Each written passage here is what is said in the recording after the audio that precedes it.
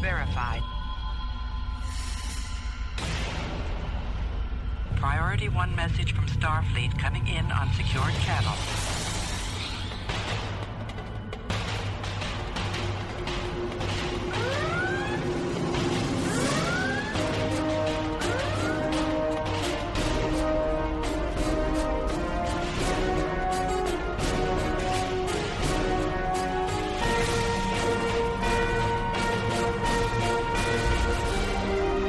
Welcome to Priority 1. And now your hosts. Greetings, Captains! You're listening to episode 263 of Priority 1 Podcast, your weekly report on all things Star Trek. Available for download or streaming on Monday, March 28th at PriorityOnePodcast.com. I'm Kenna. And I'm Elijah. Did you miss us last week, Captains? We missed... You know you did. Yeah, You know you did. You know you did. You missed us last week. We missed us last week. I did. That's true. I did, actually. And we missed our captains, too. Yes, we did. So, Elijah, what's in this week's episode? This week, we start off by trekking out what's happening with Star Trek on the big screen, small screen, and the fan screen. In Star Trek Online news, Season 11.5 has been announced with an epic trailer that Mark and Kenna dissect. Later, Kenna, Winters, and I sit down with Star Trek Online's lead designer, Al, Captain Gecko Rivera. Then, Dr. Robert Hurt gives us this month's Astrometrics report. And of course, before we wrap the show, we'll open hailing frequencies for your incoming messages. Captains, we want to hear from you. Join in on the discussion via one of our social media channels. You can find us on Facebook at facebook.com/Priority1Podcast or on Twitter at Priority1Pod. You can also leave a comment on our website, PriorityOnePodcast.com, or even leave us a voicemail using SpeakPipe. Just click on the widget on our homepage. It's free!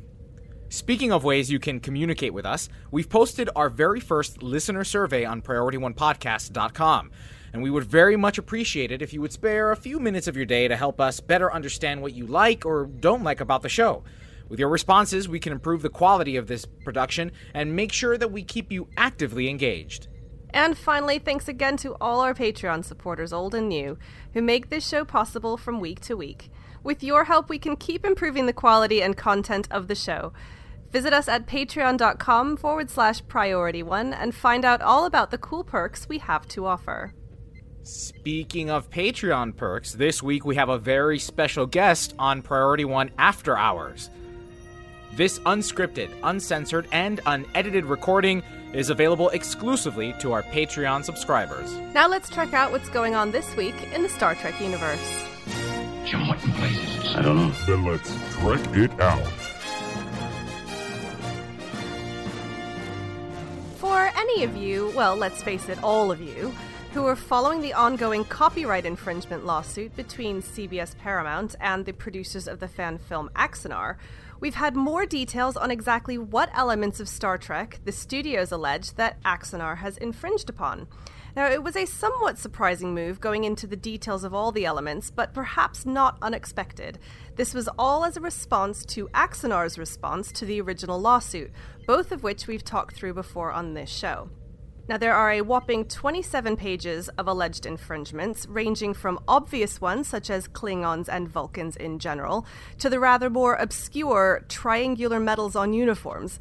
Even the mood and theme of, quote, science fiction action adventure is one of the alleged infringements, with the complaint stating that, quote, the mood and theme of Star Trek as a science fiction action adventure first appeared in the original series episode The Cage and has appeared in all subsequent episodes of the original series and other derivative Star Trek copyrighted works, end quote. Other infringements include the main character Garth of Izar, the Vulcan Saval, and a whole host of other named characters, gold shirt uniforms, the names of several planets, the design of space docks, Federation and Starfleet logos, and even minor details that most of us take for granted, like stardates, dilithium, phasers, warp drive, and transporters. Even the Klingon language is mentioned. Now, on the one hand, the evidence here is pretty damning, since all of the elements mentioned are very clearly part of the Star Trek IP, and are also very clearly key to the Axanar story. It's a shame, actually, because all of these elements being laid out is, in a way, a tribute to how thoroughly researched and faithful the Axanar project is to its source material. But likewise, that attention to detail may well be what causes the whole project to fall apart. Now, there's some interesting other tidbits in this revised copyright complaint as well. One of the defenses Axanar used was that the script wasn't yet finished, but there's a screenshot from their Facebook page with the, quote, fully revised and locked script, end quote, and that was back from August of last year. Interestingly, they also included a quote from the now infamous 1701 News interview with Alec Peters, where he said, quote, "We violate CBS copyright less than any other fan film," end quote, which this complaint interprets as an admission of guilt. Now, conspicuously absent from the revised complaint is any reference to any other fan-made production other than Alec Peters' quote, so that's still something we will be waiting to hear on. I'm really excited about what Axanar could or could have been. The story was solid. They certainly had the support of volunteers and whoever else they had on board, paid or unpaid. And Prelude to Axanar was fantastic. I mean, we were there at Vegas in 2014, covering it, working with Alec Peters, and making sure that Star Trek fans got to see this production. Clearly, Axanar has done something to ruffle feathers over at CBS, enough so that CBS is coming after them. One of the sentiments, or one of the fears that has been mentioned in several blogs and on Facebook and whatnot is that this could be the start of the end for fan fiction, or fan films rather. Now, I don't know much about law. My guess is that maybe not. CBS is within their rights to go after whomever they so choose. Maybe others like Continues or Star Trek Horizon, they'll be safe and CBS won't go after them. But clearly, CBS is not going to drop this easily. And we'll just have to wait and see. My question is, though, where does the line get drawn for future productions? If they're going to pick up on some and not the others, won't there have to be some predetermined line so people know that they're not going over, or is it going to be this overhead, let's wait and see if we don't anger the overlords? That's a great point, and I know that we've spoken about this before, is that you have Star Wars, for instance, that has a guideline for their fan fiction. This is something that I think CBS and Paramount really should flesh out, really identify and outline what a fan production can and cannot do, so that we're not living in fear. Those of us that are producing Star Trek related things aren't kind of always looking over our shoulder to see if CBS is going to come knocking on our door. Whether you're a podcaster, whether you're a story writer, literary writer rather, whether you're a film producer, CBS should really consider following in the Star Wars footsteps by creating a guideline. Hopefully this will inspire them to do so that we aren't all living in fear. And again, the unspoken rule has been you can't make money. You cannot turn a profit from these productions. That's been, from my understanding, just the general unspoken rule. We have a film that just came out, Star Trek Horizon, which had pretty, excellent production value for being green screen, most of it. And we don't hear anything about CBS issuing a cease and desist on that yet. Now, it could be early. Maybe they're just, going after people one at a time. But the budget on Horizon was a fraction of what Axanar has been. You're right. There really should just be a go-to guide for labors of love that want to produce their fiction in the Star Trek universe. It's difficult because fan productions are really key in keeping a fandom going, keeping the enthusiasm there, especially when there's a long break in production of quote-unquote canon productions, whether it's a film or a TV series, and it's kept Star Trek going for a very long time. Personally, I think they'd be silly to try and squash all fan productions, and in fact, they should encourage them. But, we have talked before that it's not... They have no requirement to give anybody any guidelines. At the end of the day, they can look at a project and say, does that benefit our IP?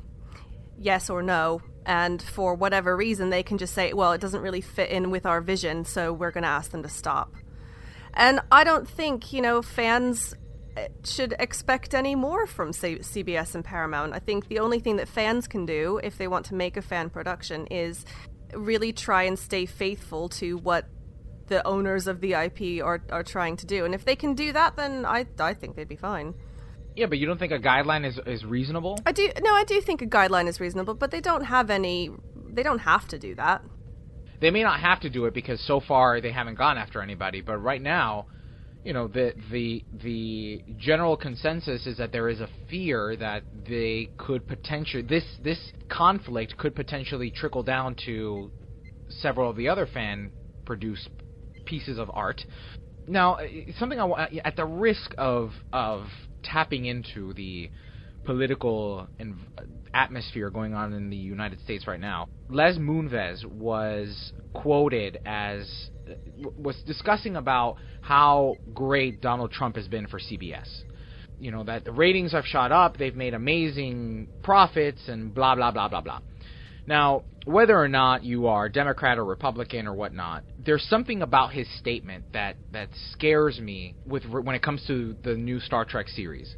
Because it doesn't matter to him what the future of our nation may be, right? It doesn't really matter to him. What matters is ratings, and what matters is advertising, and what matters is the dollar signs. And he's already talking like that, even with Star Trek, right? In one of his presentations, you know, he talks about how Star Trek, and this leads into the next piece of Trek It Out. He talks about how the new series has already been paid for up to 60% based on the announcement alone. So people heard that Star Trek was coming to CBS All Access, and internationally all signed up. And that profit has already paid 60% of the cost of this new series. So I'm starting to kind of get scared, right? I'm getting scared that this new series is just going to be another JJ push, even though we have some amazing people heading this project, right? We have some amazing showrunners, and Rod Roddenberry is a producer. But when Les Moonves starts talking about, you know, how it's all about the money, I'm afraid that something is going to go wrong with this new series. Yeah, I think that you're probably overreacting, because Les Moonves is CEO of CBS, like all of CBS, isn't it? So obviously that's really all that he's gonna. I mean, he'll have a little bit of input into certain things, but you know, we've already discussed how it's the All Access team that is going to have production control over the new TV series. So really, as long as they're making their numbers, he's not going to be interfering in that. So there will be an emphasis on ratings and on profits, but creatively, I think that's probably not going to be an issue. But I see where you're kind of going with this. Do you think that part of this lawsuit is just drumming up publicity? Oh, that's a good point. I mean, maybe. Well, no, I mean, I just wondered if that was the point you were trying to make with Donald Trump, because. Well, we're not going to go into U.S. politics, but, you know... No, we're not going to go into U.S. Screen politics. time and column inches is clearly putting a lot of emphasis onto CBS, Paramount, Star Trek, the new series, the new film. It's column inches. No, my concern is that, you know, with comments like what he made regarding the presidential race going on right now, and how little he really cares about the fundamentals and morals... that this could, in fact, affect how the Star Trek series is produced in some way, shape, or form. And when he's already talking this early about, you know, the profits that he's seeing from CBS All Access just with Star Trek having been announced. I mean, that's great. That's great that the show's covered 60% already financially. But hopefully the showrunners and the creative minds behind it won't be choked by this money-hungry machine. And honestly, I'm surprised that so many people have jumped on to CBS All Access already, because personally, I was waiting to sign on when the show released. But now, maybe I might try that 1 week free trial to see what it's worth, and if it's worth the money. For them to have already met the budget, you know, by 60% just on announcing it on CBS All Access, makes me wonder if people are actually benefiting from signing up this early. Like, are there things on there that I don't know about? Well, I don't know. Is it that they're signing up to CBS All Access, or is this to do with licensing deals where they've sold it elsewhere? I thought it was licensing deals. No, the quote reads, "We announced Star Trek, and internationally, we basically have covered 60% of the costs of the show already. to make up that other 40% is not going to take a whole lot of subscriptions. And it says to the world that we are very serious about this. I gotcha. Well, so basically, he's saying that they've covered a lot of the costs, and it's not going to take much more in order to get Yeah. To pay for the show. Hmm. And this is based on the subscriptions to CBS All Access. What made me think it was licenses is the fact they said internationally, because over here in the UK we don't have CBS All Access. Yep, We're and waiting they for them won't. to announce whatever international partner they have. So what means said about the licenses, who have they got in this end of the world who have already bought onto that? So we're not technically counting these as Interesting, yeah. licenses or subscriptions, yet. Yeah. Right. That's a good point. Yeah, and that could be a big difference over here because we talk about Netflix and Amazon, they're the two big streaming services over here, but likewise, a lot of the American shows, the big American shows, will come to something like Sky, which is the big satellite TV service, cable service. So Game of Thrones was on Sky, Lost was on Sky. These are the big ones. I only say these because these are the ones that like used to be on terrestrial and then got stolen by Sky because they're the ones with all the money. If I remember correctly, Voyager was originally on Sky. Oh, really? Yeah. Interesting. So, and they've got big money to throw around, Oh, so they do. they could be helping to cover quite a lot of that cost as well. So, Well, so here's a community question. Have you, Captain, signed up for CBS All Access already in anticipation for the new Star Trek show? Let us know in the comments section for this episode on PriorityOnePodcast.com or send us an email to incoming@PriorityOnePodcast. well, that's all we've got time to trek out this week. Now let's find out what happened this week in Star Trek Online. Computer status report. Status. Incoming message. I'm only in the mood for good news today. Well, Captains, welcome to Stowe News, where this week, Mark and I are talking about basically only one big story. Season 11.5 has finally been announced. Da-da-da-da. Da-da-da-da. Well, okay, first let me say that basically we were all completely wrong about the date. Well, those of us who gave a date. I gave a date, Winters. Yeah. So it's coming out on Tuesday, April 12th, and it will be called New Dawn Temporal Front. So, what can we expect in terms of new content? Now, we already know about the newly revamped skill system and the new Romulan Admiralty campaign, and it's also been announced that we will have a new strategist secondary specialization, which Mark will go into further in a little bit. The future-proof story arc will also be continuing with the new featured episode Temporal Front. In this episode, captains will battle the Nakul as they try and travel through time to destroy the Federation. And finally, something that I think many players will have been waiting for a while, Nakul Red Alerts. Now, we haven't had a new Red Alert since probably Delta Rising or before. And many of us would have liked to see some Iconian Red Alerts to really give us that feeling of being at war with the Iconians, but for whatever reason, they didn't make it into the last season. So these will be a really nice addition, and it will be great to have a new enemy faction to really get to grips with. So Cryptic have posted up the official trailer on their website, and we'll leave a link in the show notes.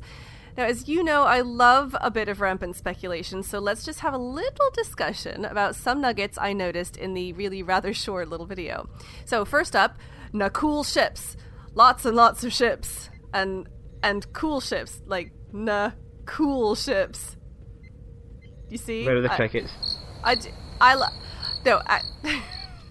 Seriously, though, I think they look really cool. I think the reaction has kind of been mixed from players so far, but I think they look really neat. Really new, sort of interesting design. And what I'm thinking is lockbox ships, Admiralty cards, and I don't know what their defining traits might be. But I would imagine there might be something in there about threat control, since that's very sort of like in fashion at the minute. Maybe some other control powers. We've been moving away from that standard kind of pew-pew DPS model and getting into some more complex strategic ship builds, so I would expect something along that line. What do you think? Oh yeah, totally. If they're putting them in, if there's potential for them to be a lot blocks, the new part of the not the reputation. The skill system is the threat. Yeah. It's all going to mix in. It would kind of work well together, wouldn't it? Mm-hmm. And I don't know enough about the background of the Nakul, so I can't say from that point of view, but I would be surprised if it was just sort of the standard stuff. And I imagine in there we'll get some new weapons and all sorts. Yeah. So next up, Nimbus. So why are we on Nimbus? So if you, one of the parts of the video, you see somebody crouching on the sort of the top of, just above the Paradise Lost sign at Nimbus 3. I wonder if this has something to do with the plot of Star Trek V, The Final Frontier. That's the one where at the beginning the Federation, Klingon, and somebody else, ambassadors get kidnapped, and then they all end up having to go and what is the galactic barrier and all that. Yeah. Sorry, the plot for that one always confuses me a little bit. Now, it's not necessarily considered one of the finest Star Trek films, but it is still a significant piece of canon. I would be surprised if we started retreading former Star Trek Online storyline. I think that would be unnecessary. So that's, I think, the prime candidate is some kind of reference to one of the previous Star Trek films. Yeah, that's all I can think, or maybe some kind of mission kind of ties in. I don't know, something. Yeah. Now, you have to do this bit, Mark. Okay. Go on. No bloody A, B, C, or D. That's right. Now, the Enterprise, NCC 1701, no bloody A, B, C, or D, pops up right at the end of the trailer, and it warps out pretty quickly. And as far as I'm concerned, it's the most exciting part of the whole trailer. Oh, yeah. Sorry, yeah. Cryptic. Yeah, sorry. Hashtag sorry, not sorry. Yeah, hashtag sorry, not sorry. I'm gonna guess Tier 6 Connie. Yeah. Oh, yeah, I said that. No, to be fair, I would actually be impressed if that happened, but I'm not really holding my breath. However, if we're ever gonna have a proper awesome sauce Tier 6 Constitution class, this year would be the year to do it. I should also mention that right at the very end, they tease with the date 5/5/16, and thank you, by the way, Cryptic, for choosing a date that is totally unambiguous, yes, regardless of which side of the pond you're on. Yep. So it's May the 5th, May the 5th, yeah. But yeah, that's kind of exciting. And what is going to happen on May the 5th? Besides, right, what do you think? Well, there will be mucho cervezas in my house, because why not? But no, I think, in my wildest dreams, I would love for everybody to get a Tier 6 Connie. Connie's a go-go. Connie's everywhere. You get a Connie, and you get a Connie, and you get a Tier 6 Connie. That's probably not ever going to happen. I would love for Cryptic to be totally philanthropic and give it as a gift and say thank you for all of the awesome players. I think more likely, if there is a Tier 6 Connie or a new Connie or whatever, it will be something that you can purchase. Or maybe it's a new episode where you get to kind of hop into the original Enterprise. I mean, that might be a way around the very famous, like they're not... Because that's such an iconic ship, it's a bit funny with the IP. I'm not sure if they're allowed to update it. So, you know, maybe that's an episode that you get to pilot one or something, or you get to fight alongside it. Maybe. We've already done that. Yeah, and I think they need to go bigger. Well, and it would be odd to be announcing a different featured episode now. Because it's like, no, keep the focus on the new one. I just think it'd be kind of odd. No, I'm thinking of when the timescales would fit in. You know, like, was it a 4-week rotation on rewards? Would that not line up quite nicely? Yeah, but we haven't had that 4-week rotation Maybe since last year. this. And I don't think we will, because when the last time we talked to Steve Ricosa and Maria Rosso, they said that it was going to be a more stretched out content release. So I don't mean just like then forward. I just mean it's like a one-off as part of like a double for the, like an arc or something, or something else special happening around that time. I don't know. It's weird because it's a really weird date as well, because it doesn't really have anything to do with anything else. Unless they kind of want to one-up Star Wars and May the 4th. May the 4th be with you, but STO Strikes Back. No, but then that's already... Yeah. I know. It's... Yeah. I was going with something. I thought it was funny. Yeah. I need the crickets for myself. You do. So the gist of it is, I mean, it is a teaser. Who knows? Rampant speculation. Tell us what you think. But let's move on to the last little nugget that I wanted to discuss. This was something that's not strictly in the trailer, but the Star Trek Online Twitter account rather cryptically, if you see what I did there, asked its followers, if you met the Guardian of Forever, the universe could open up to you. Where and when would you go? And the trailer is dotted with what looks like portals to show different aspects of the new season, and I personally am absolutely convinced we will see the Guardian sometime soon. Convinced. Oh, you're not the only one. I will wholeheartedly back you up on that one. Because otherwise, because the Star Trek Online Twitter account, which is at Trek Online Game, if you're not already following them, they don't tend to release completely non sequitur tweets. They don't really do that. It's always things that are related directly to a blog that's coming out, or talking about maintenance, or announcing a new season, or something. I can't think of a time. Well, and sometimes they wish people happy birthday, like happy birthday William Shatner, for instance. But they don't tend to just randomly ask questions out of nowhere. So I think we will see the Guardian of Forever. Oh, just as a segue, since you mentioned birthdays, it was Zero's birthday during the week. Was it? Yeah. Oh, you should happy have seen birthday. They should have seen the picture she put up on Twitter. It was funny. Oh. Saying she has friends who know her so well. Happy birthday, #fatty. That's on nice. a cake. Yeah, I like that. With friends like these, eh? Yeah, exactly. So anyway, that brings us to this week's community question. Did we miss any tidbits in the season 11.5 trailer? And what's your prediction for what's coming on the 5th of May? And just before we move on to the new specialization, I just want to mention there's no mention at all here of a new reputation system, and that's significant. I'm 50-50 on whether I really expect one. We've talked before about how the reputation system is getting kind of out of hand, but it would be an interesting and somewhat unusual move to launch a new season without one. Which is where I was going to say it's technically not a new season. It's a mid-season update. I don't think have they ever launched them on a 0.5? I'm not sure. I can't actually remember off the top of my head. You certainly expect it with like season 11, season 12, but not necessarily with the 0.5s, because you think if we got Terran, and then it was like Codian Resistance before that. Yeah. Yeah. So maybe that's it. Maybe that's not coming this half season. Winters isn't here while we put bets in it. Oh, I know. Well, moving on to that new system, are you a master of military action, planning, anticipation, issuing orders, or flowing gracefully in battle like a floaty, graceful battle-y thing? Do you want to catch them all? Specializations points that is, of course.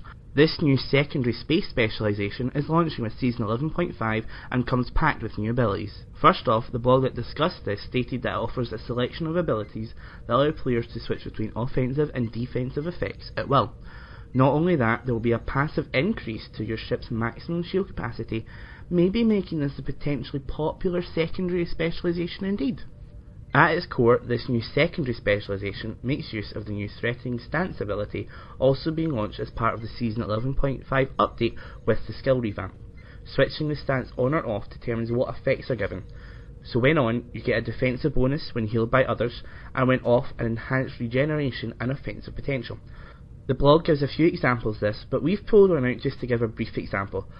For an extended view on this, we recommend you check out the blog as linked in our show notes, or the system as it is in full testing state on the Tribble test server before it launches fully. It gives Show of Force as an ability. With the Threatening Stance on, you increase incoming healing by 10%, and with Threatening Stance off, you gain 2% critical hit severity for each foe you hit with energy weapons. This stacks up to 5 times. It does give an interesting spin and potentially more choice to builds. Ken, have you managed to look at any of this yet? Any thought?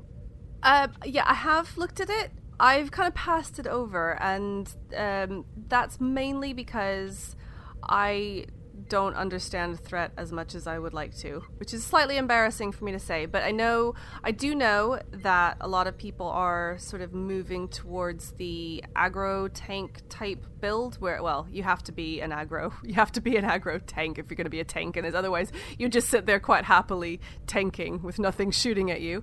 But yeah, that's becoming a really popular sort of style of play now.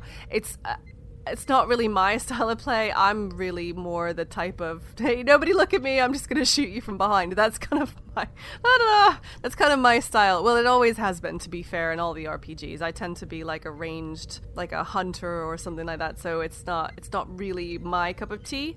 But I can see that a lot of people, particularly probably the high DPSers, are going to be looking at that going, now that's something interesting to play with, something new that could shift around and give you some viable, good DPS builds, which that's damage per second, by the way, high damage builds, high damage tanking builds, and using skills that are sort of native to your specialization rather than having to sort of piece it together from lots of different ship traits and personal traits and various other things. So I think it's interesting. I would love to see what people do with it, but I probably am not going to make use of it. I'll wait and see when it comes to Holodeck what I really make use of it. I know there's a couple of fleetmates that I've had in the past who will absolutely love this. As they normally say, they throw themselves into the middle of battle, and healing, that's what teammates are for. I suppose. I don't tend to play in teams as much. I tend to do solo and pugs, and I should do it more. It's just not really my style, to be honest. So, but I can see how using a strategist within a team could be a real big benefit. I'm looking at the difference between the threatening stance. I'm not familiar enough with what threatening stance is, so what it stacks on top of the strategist specialization, I'm not that familiar with, but it sounds like that's kind of a focus that the development team is kind of working on. So basically where we're coming from is check back with us after the 12th of April, and then we'll know what we're talking about more. Yeah. And lastly, before we wrap up Star Trek Online news, here are some upcoming events to look forward to. Yeah, there are no events. Well, except for the big one. So just to recap, Season 11.5 is launching on the 12th of April. That's a Tuesday. As always, events like this are subject to change without notice. I mean, big ones don't usually, but it still might happen. Make sure you check the in-game calendar or listen in here at Priority One Podcast for the latest news and updates from Star Trek Online. And now, let's chat to Al Captain Gecko Rivera. Security clearance level 3 or above is required to access files. This is Captain Benjamin Sisko. Authorization Sisko Alpha 1 Alpha. Logs accessed. Well, Captains, we are really pleased to welcome back to the show Al Captain Gecko Rivera, lead designer for Star Trek Online. Al, welcome back to the show. Hello, Kenna. Hi, thanks for having me. Oh, well, thank you for coming on again. So it's been a few months since we last talked to you. I think it must have been around November of last year, because I remember talking about candy corn. Candy corn. I do remember the candy corn question. I'm pretty sure, yes, it was around October, November. I think last I was on was talking about New Dawn. So right after, so that's probably the last time I was on. Yeah, goodness. So we have had a few things that have happened between now and then, but that's not really what we're here to talk about today, is it? I don't know what we're here to talk about today. Let's find out. I think Elijah has the first question for us. That's right. I'm gonna step in on this interview a little bit, although admittedly I haven't played the game in quite some time. And this is the first question I want to ask, right? Because Kenna and Mark went into great detail dissecting the new trailer for Season 11.5 coming out very shortly. Now, for people like me, Al, who might be taking a quite long hiatus from the game, why is this a good time to come back? Well, Elijah, it's always a good time to come back to Star Trek Online. Why is it a good time to come back to Star Trek Online now? Well, one of the major things that'll be good for new players and for old players, the new skill system, right? So so we're starting all over with the skills. We've been working out really hard. It's been triple for a long time. There's been a lot of positive feedback to that. So I think that's really going to change the game. It's going to change builds. It's going to throw everyone back to the drawing board as far as like trying to get the get the best build and try to find the best, most optimal way to make their character. So that's going to be exciting. And it is the 50th anniversary this year, and so we've been planning, our story for the 50th for some time now, since before season 10, and we've been planting seeds of what's to come for our presentation of the 50th anniversary, how we're going to be representing the 50th anniversary in Star Trek Online. We've been planning that since before last year.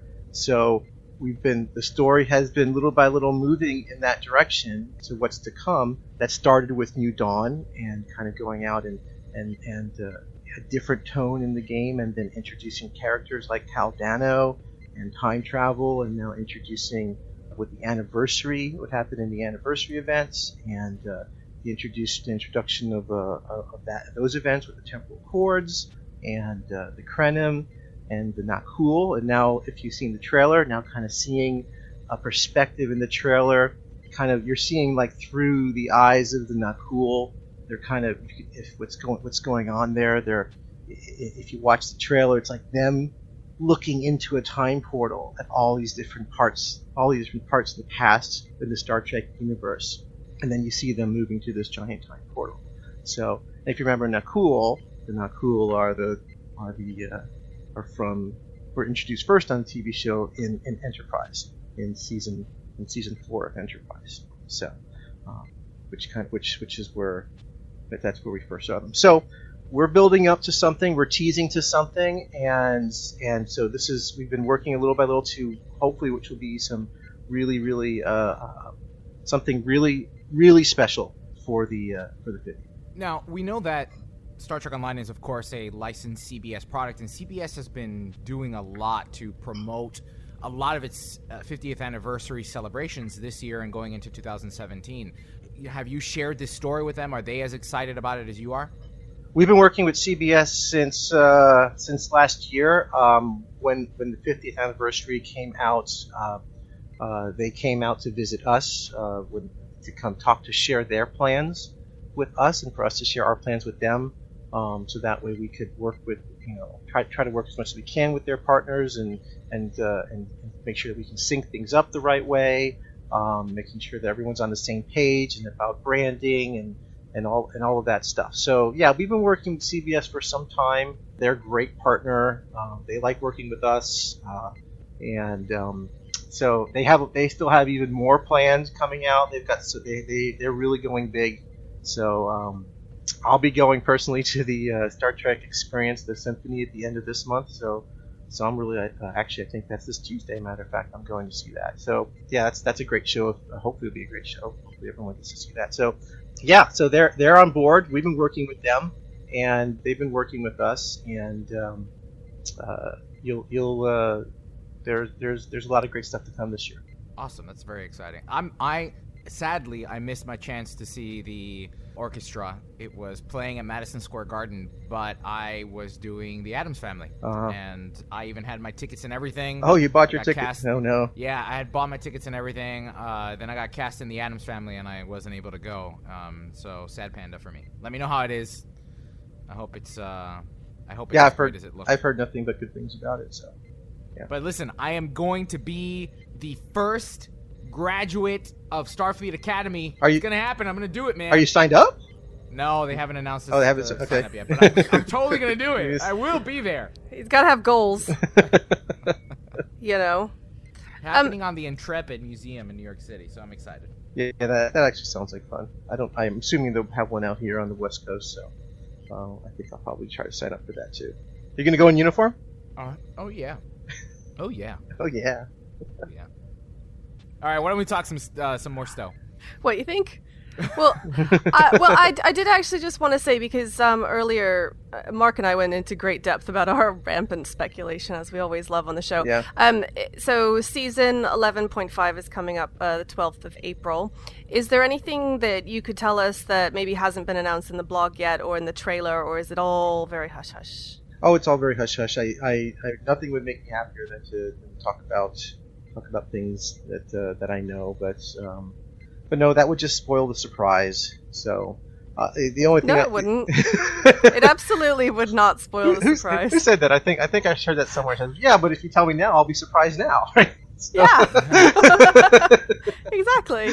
So just that it's just another step, and we'll be to what we've got. Our big plans are coming out for later this year, and you'll see a little bit of. I really can't say much other than kind of explaining. I think maybe some people are just trying to understand what was going on with that trailer, with the little images that were popping up, and what you're kind of seeing is from the Nakul's perspective, what they're kind of scanning and looking back.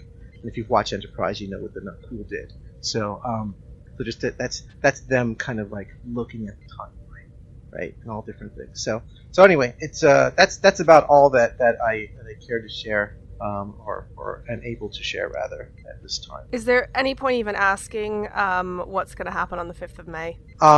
No, I better not say anything. There's no point in asking. I didn't think there would be. There was a glimmer of hope there. But okay, fine. So we've actually, already done quite a job on looking at season 11.5. Isn't that Cinco de Mayo? Right? It is Cinco de Mayo. I just put that together. That's just gonna be a big beer party. That's what. Yeah. Nice. Margaritas para todo el mundo. Oh dear. So in preparation for this interview, we went out and we asked the community what questions that they would like us to ask you, and we've got quite a number of things, and we've kind of grouped them together, and hopefully you'll be able to give us some insight on some things that they were interested in hearing about. I will do my best. Okay, so first up, we've got a few questions about PvE queues, and this was a topic that we talked about on the show a couple weeks ago, about reinvigorating some older queues and the special events like the Into the Breach event, that sort of thing. Our first question comes from Dark Knight UCF on the forums. Will there be new queues in development within the next 6 months, both ground and space? Yes, absolutely. There's always new queues in development, so you will certainly get some within well before 6 months for both ground and space. And for that matter, the Nakul Red Alert that was announced is effectively, it's sort of a queue, right? It's just you access it differently, but effectively it's a new space queue. So, but one of the things that I heard you guys talking about, which I can talk a little bit about, is we've been talking a little bit about what to do with the queues, and we keep adding more queues. Mm-hmm. There's a lot of content out there, and so you had mentioned, there's just sometimes there's just too many queues, and there's probably too many queues because there are ones that you may want to play that you just can't access because inevitably players will start picking their queues that they think are the most efficient. For their time investment, and those are the ones that just get very popular. If it's too hard, or they think it doesn't pay off as much, then or it takes too long, they'll tend to go and do one that that the community as a whole has organically picked as we can efficiently do this one. Yeah. So we've been talking about different things to do with that. As a matter of fact, I was just talking with our content lead Charles on Friday about a plan that we've talked about for a long time, figuring out what it would take to get it to happen. So. I think I've mentioned this before. What I really want to try is putting our queues into rotation, and so what that means is that for any given time period, maybe it's for a day, maybe it's for 3 days, maybe it's for a week. I don't know what the time period would be. That only some queues are available. That instead of what have we got, like 50 queues, that maybe there's only 8 queues available at a time, one for each rep. And so everyone can always progress their rep, but there's only one queue to choose from. Now, there's going to be a little bit of overlap because some queues offer multiple rewards, multiple reward types for queue. But then that means that some really good queues that maybe people don't play, they're really interesting, like the Alachi Ground Walker one, or the Alachi Ground Invasion, or the or some of the Tholian Ground ones, or Bug Hunt, or the Spire, or there's some of these that are actually pretty cool. But people just don't get around to because, I'm just going to play Infected Space, or I'm going to play Bulk Disconnected. So we put them in rotation, and so everyone gets to gets to focus on those queues, so those queues will all get played, and then we rotate them out after that. I think it reduces the choice overload and kind of focus everybody, and so things won't get stale, because what do? You come in and you're doing your maintenance. It's like, okay, I gotta do both disconnected. I gotta do space. I'm gonna do whatever the ones that are the most efficient, and I'm done. But this will just change it up a bit. I was gonna ask, so I know we've had similar problems like this with even some of the featured episode reruns or things like that. What about, instead of removing the queues or limiting them and releasing them on a scheduled cycle, what about scheduled prize enhancements or bonuses, so that we have the option of the 50, but maybe on this particular weekend the Alachi grant maybe a different reputation reward or a bonus reward in some way. Yeah, we talked about that. We've been coined the term Tuesdays, where on every Tuesday that we pick this handful of queues that are doing like triple rewards or something like that. I think that there's merit to doing it that way. I think I actually might do a combination of both. The reason why one is more, okay, you've got a choice. This is all that's available right now. The other one is, okay, we're just going to give you positive reinforcements to do this one. But I think that might work, and it might be a safer way to try it. But there's also just an overloaded amount of choice, and so a lot of choice can be bad, can cause choice overload. And I don't know if I'm not convinced that putting bonus rewards on a particular queue will actually draw people in to just check out that content just for that one time. I mean, we already have the lifting weekends and events work; they can be effective. But will people still play those queues? Maybe they'll play them once and then move off to the other things. I don't know. Maybe it's worth trying to see if it changes the numbers. So it could be worth trying. So this sounds like a community question. So hold on.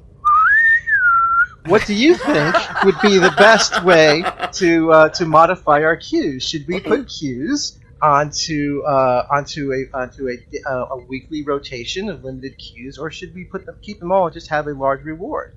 Send us your feedback to Priority 1 and incoming at Priority 1.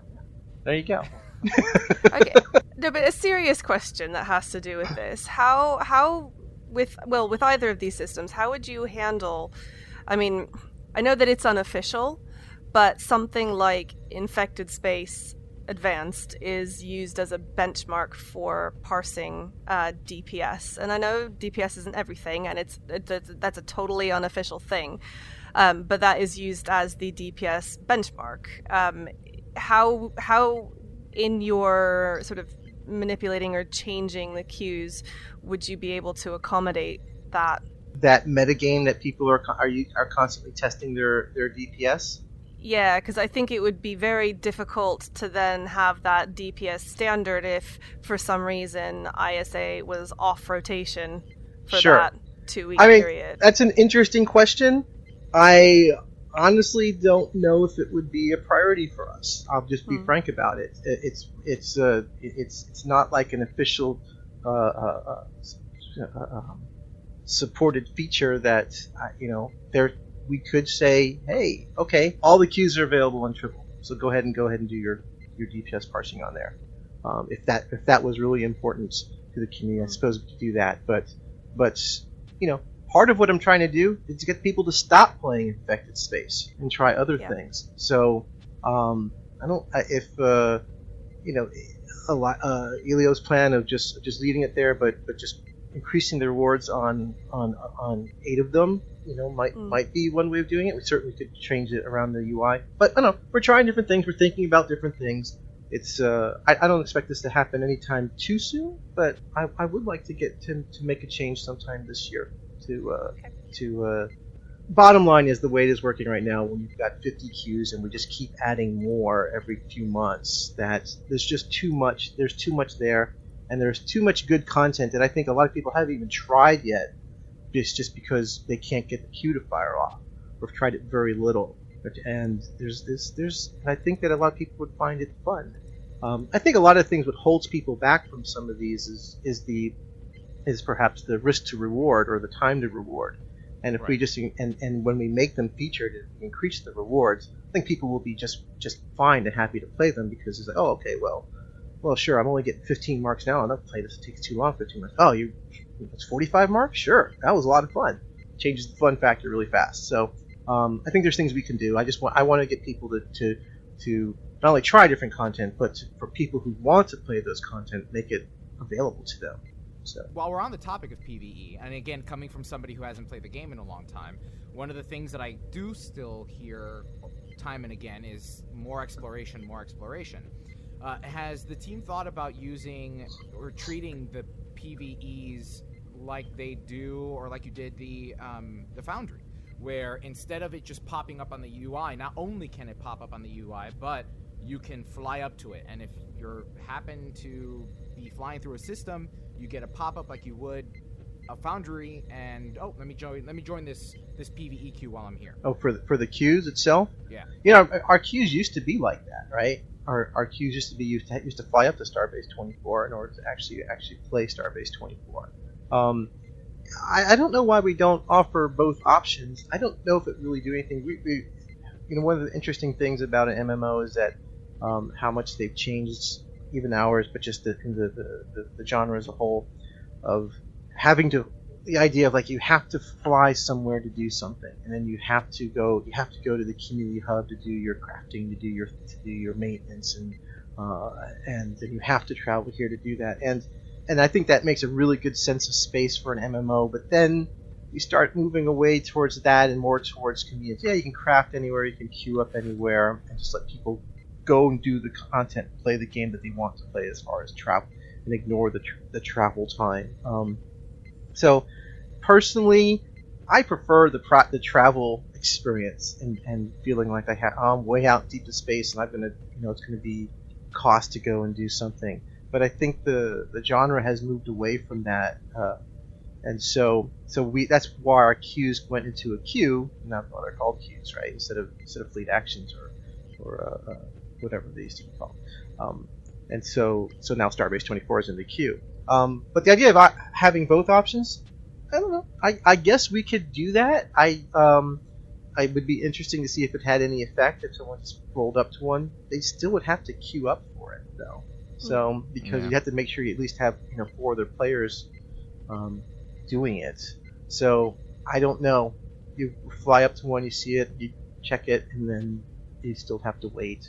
So I don't know. I guess we could talk about that. So that kind of leads us into more of the things that we were discussing about when we're talking about the PvE queues.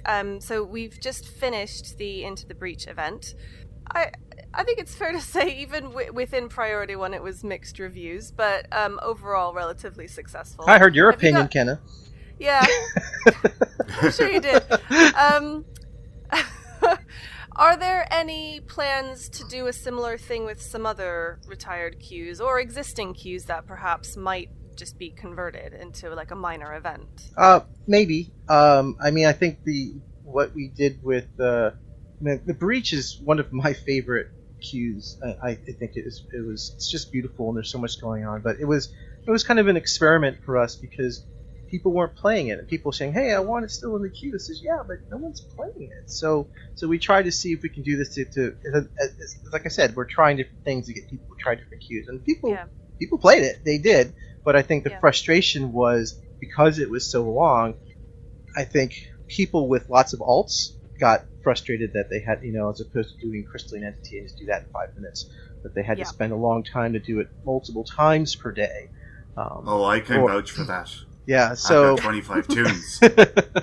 so I think maybe making a queue like that as an event, probably I can see the frustration for it, but it still is a really good queue. We have more people playing it now than we ever did before.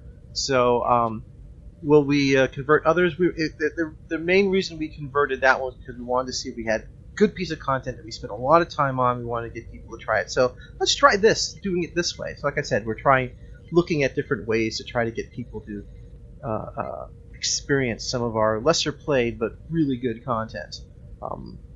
I don't have anything in mind right now that we have nothing planned of any that we would take out and move into an event, but I could definitely see us doing that again. That's definitely I can see us doing again. But I think we've learned some lessons between the two very polarized types of gameplay between Crystalline Entity and the Breach. Very, very different styles of gameplay, and trying to find what queue do we have that we can't afford to take out of rotation that might make a good event with the lessons we've learned from the two of those. Because I think Crystalline Entity is too fast. Frankly, I think it's too easy to win. It's just and it's too mindless. But I think people might like that. But I wouldn't say too mindless, but it is mindless. Well, no, and I don't mean that. God, that sounded really insulting and flippant. But it is mindless. So for me personally, the way I play it.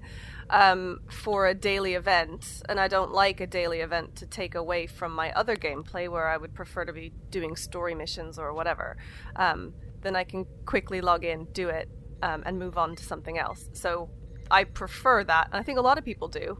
But then that kind of cheapens what you're doing. I think a good event is somewhere between the two, where it's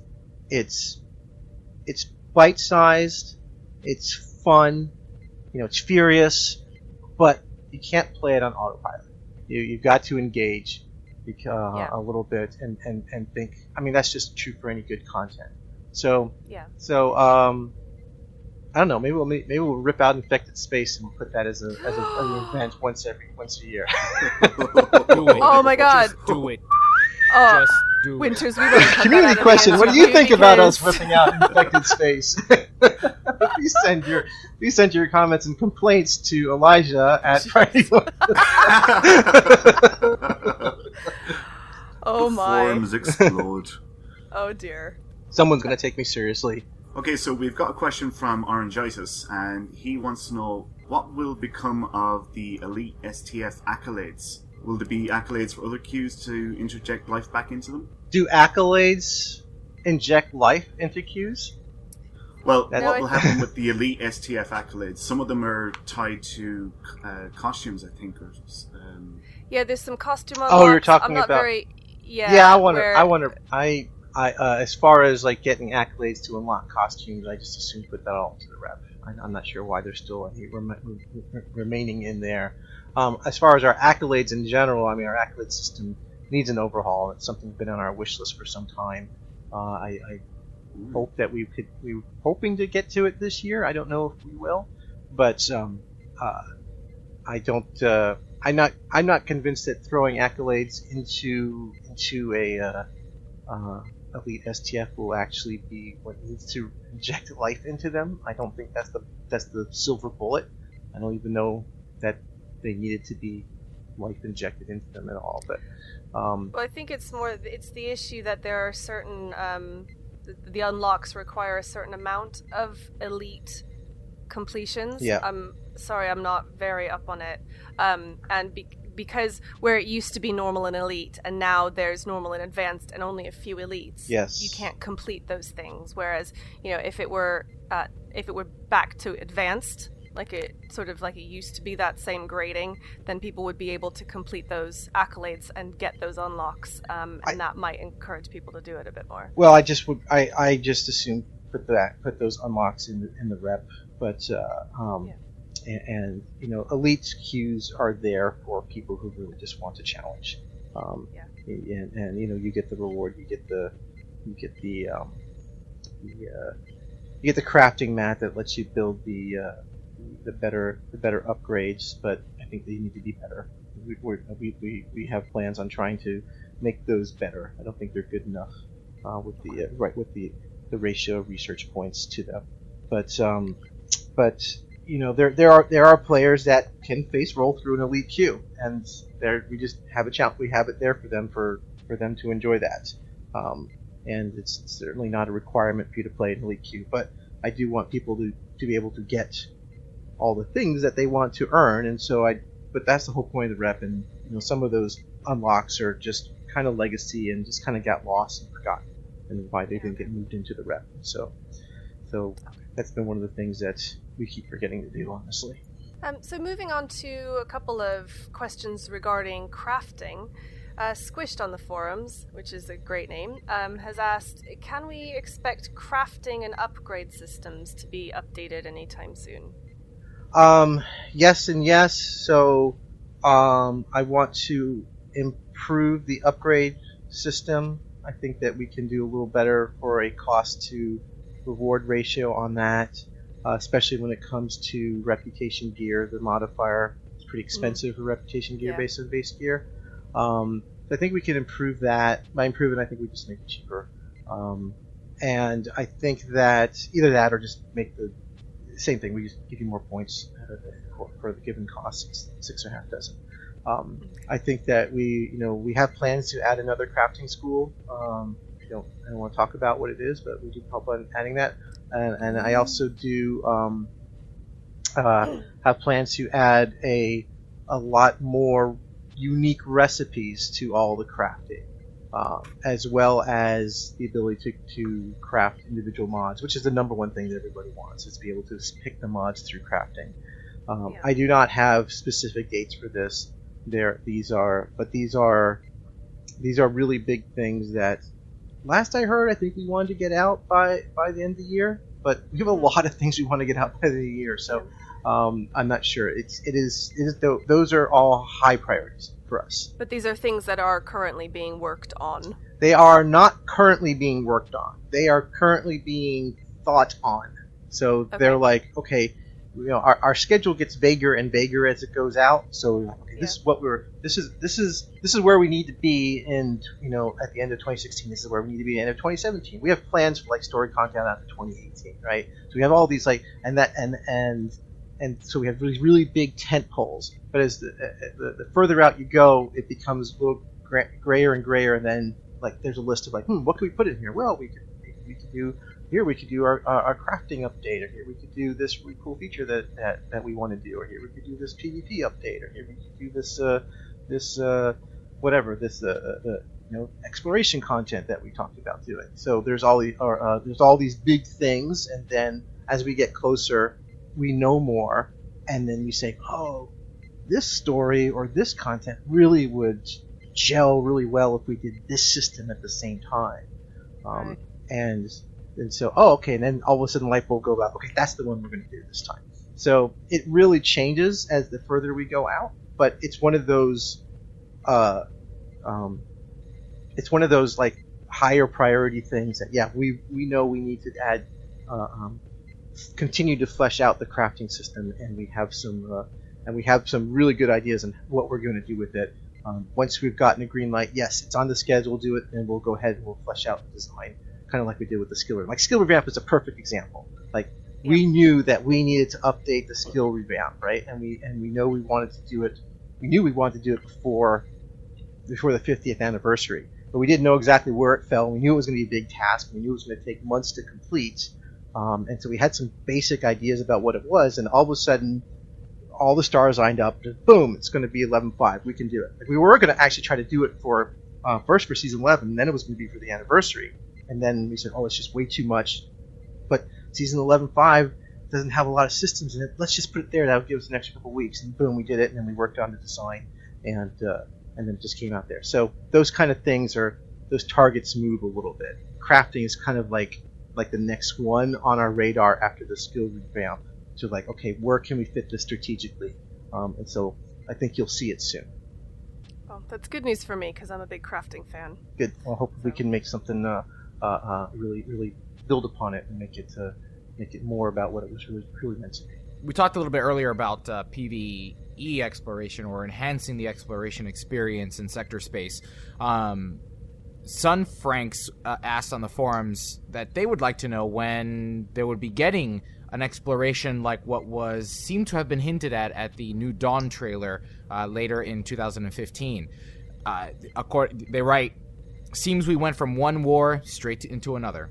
I think being a game that's largely combat, there's always going to be a little bit of that, moving from one fight to the next. But as far as to answer your question, I think that kind of dovetails into my previous answer, and that's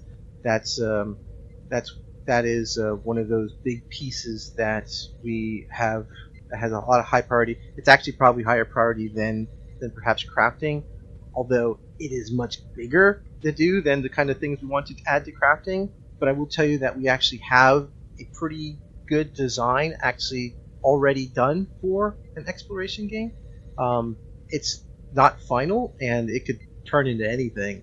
Design is just paper; it can change anytime. So stuff that we want to do with it. So it's actually further along than most want to have systems, but it's a big system, and we don't want to release that as something that would be either too algorithmic or randomly generated crap, or at the same time being really good but then be so small that it is not really exploration because it's too controlled. So it's a challenging task to actually make it feel like you're exploring strange new worlds, boldly going and seeing all these things that you haven't seen before. It's a big cost. Just imagine that, right? Making aliens, making other ships, making different worlds. How do you do all of that in a cost-effective way? So make it feel like you're really exploring. That could be a whole game, right? You can make a whole game out of that. Like, which one is it? Is it Elite Force or is it the Elite Dangerous or is it the other one? I can't remember. One is completely algorithmically generated, that's endless, and one is more handcrafted, but big, but not quite. I can't get to Star Citizen and Elite Dangerous. I don't think it's Elite Dangerous. It's a third one. Okay. I know the one you're talking about. Yeah, one of them's like completely algorithmically generated, right? People start on different planets. Yeah. And so take years to build something to feel like that. So how are we going to make that happen? I don't know. Can we do something like that? Probably not. Probably nothing will never be as vast as what a whole game working 4 years on might do. But so anyway, I tend to babble. The long story short is it is on our short list of great features that we'll be adding soon, and I think that you should anticipate to see it soon. Does that come out before crafting? I don't know. We'll find out. So everyone has the things that they want, and we want them all too. But that's the great thing about the MMO. They'll just keep adding more. There'll be something new and something new and interesting always around the horizon. So, with exploration, it requires some story. So we know that you might have actually had a new writer join the staff. How's that been going? How's that person been acclimating to the new position? Yeah, we have a new writer on the staff. His name is Paul Reed. He's been on staff for a while now, 6 months or so. He's a lead. I say lead writer, but I mean we only have one writer on the staff. All the content designers actually write. And so he's been doing our writing, and I mean he's written some blogs already. You've already experienced some of his writing in the anniversary, and that might have been was that the first thing that he might have written? I don't remember if he wrote if he was responsible for anything in New Dawn. But he's an experienced content designer as well. So he's a little bit more of a hybrid. While Christine was a pure writer. Paul is a writer and content designer, but he's basically working as our writer right now.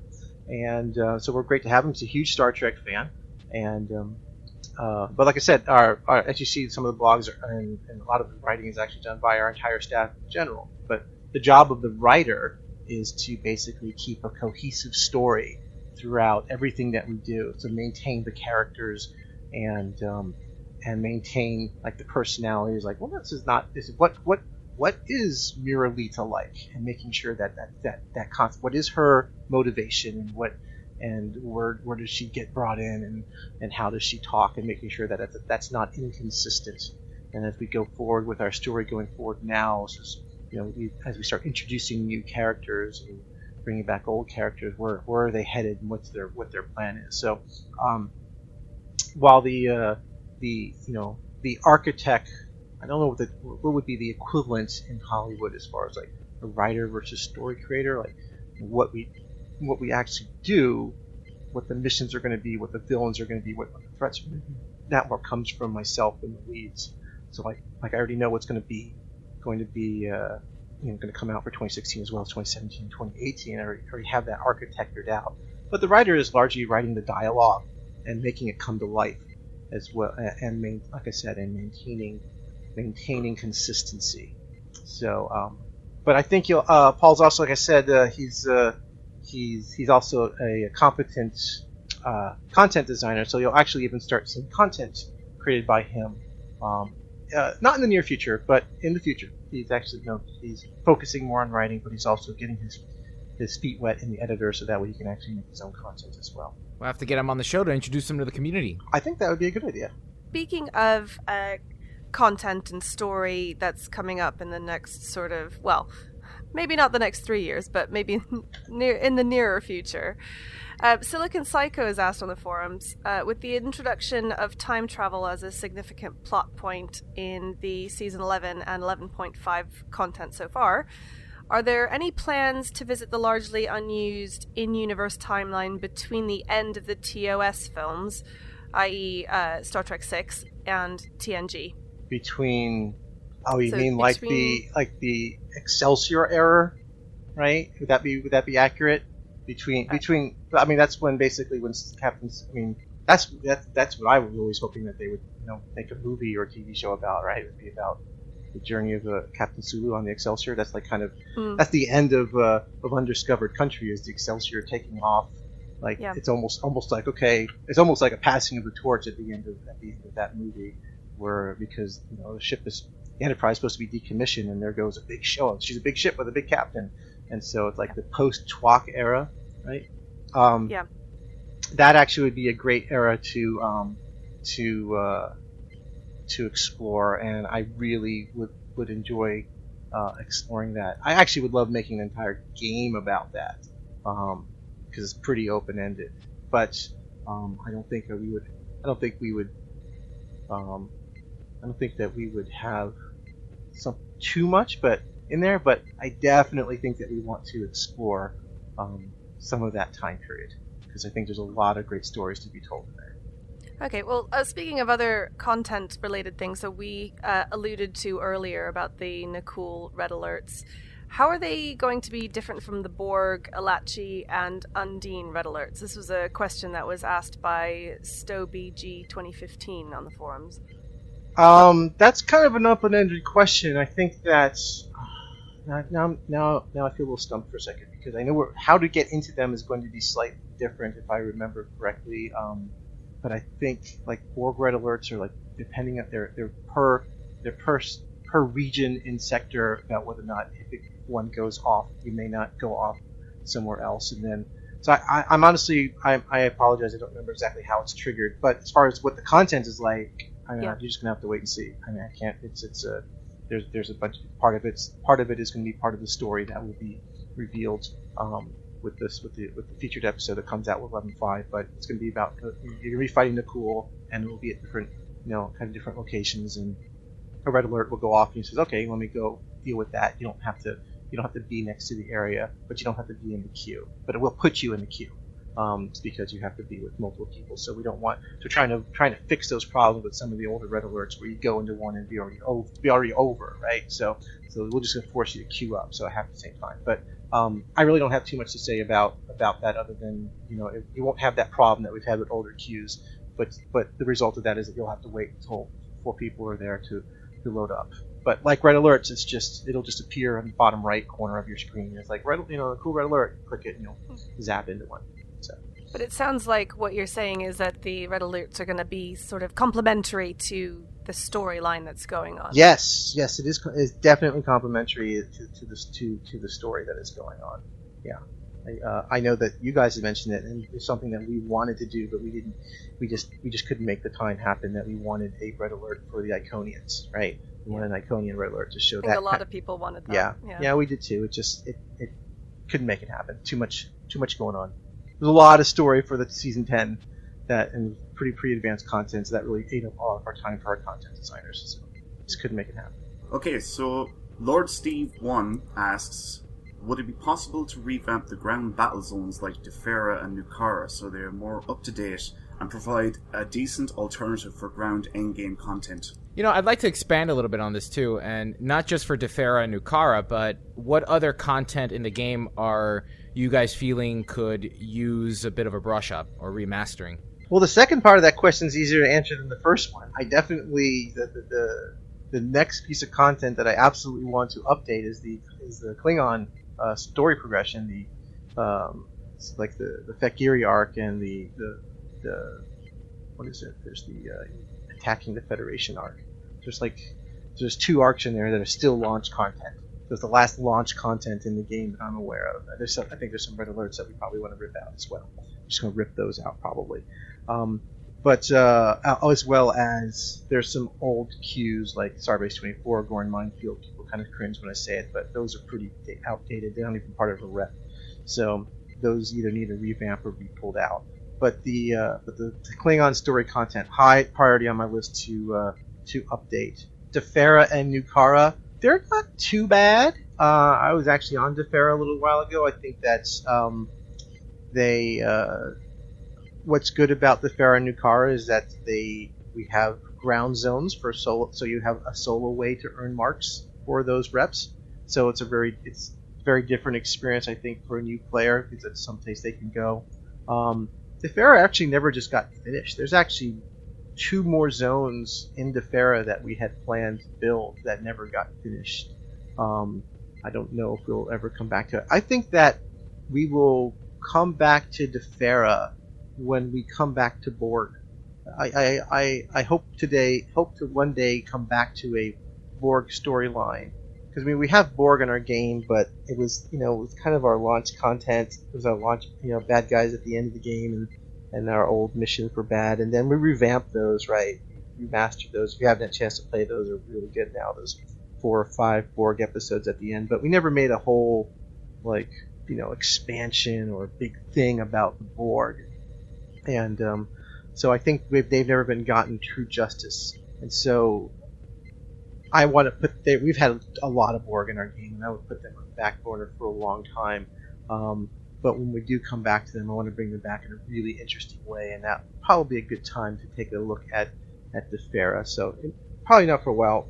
Ground battle zones, adventure zones are really expensive, and it's not a small project to make one or to redo one. So I don't anticipate seeing those being modified for a while. What is it about the ground battle zones that make them so expensive? Do you mean by comparison to like a space battle zone? Well, battle zones in general are expensive. Ground ones are far more expensive because the art investment alone is tremendous to build a zone that big. I mean, if you watch if you play our featured episodes, the ground content's usually short because it's expensive to build an interior, especially one that's unique as opposed to using existing parts. So it's just very, very expensive. So building a ground adventure zone, I think it's like it's 18 weeks. I think it's 3 sprints. A sprint is 6 weeks. So yeah, it's like 18 weeks. So whatever that is, it's like 3 or 4 months. To build like the Kabali Ground Adventure Zone just from art, and building the contents to make it interesting. So there's stories and boss and things that unlock, and making sure that you can't go somewhere that doesn't break something, and making sure that it's fun and there's things to do that isn't just walking around killing stuff all the time. Yeah. That's building non-linear content. Building an episode.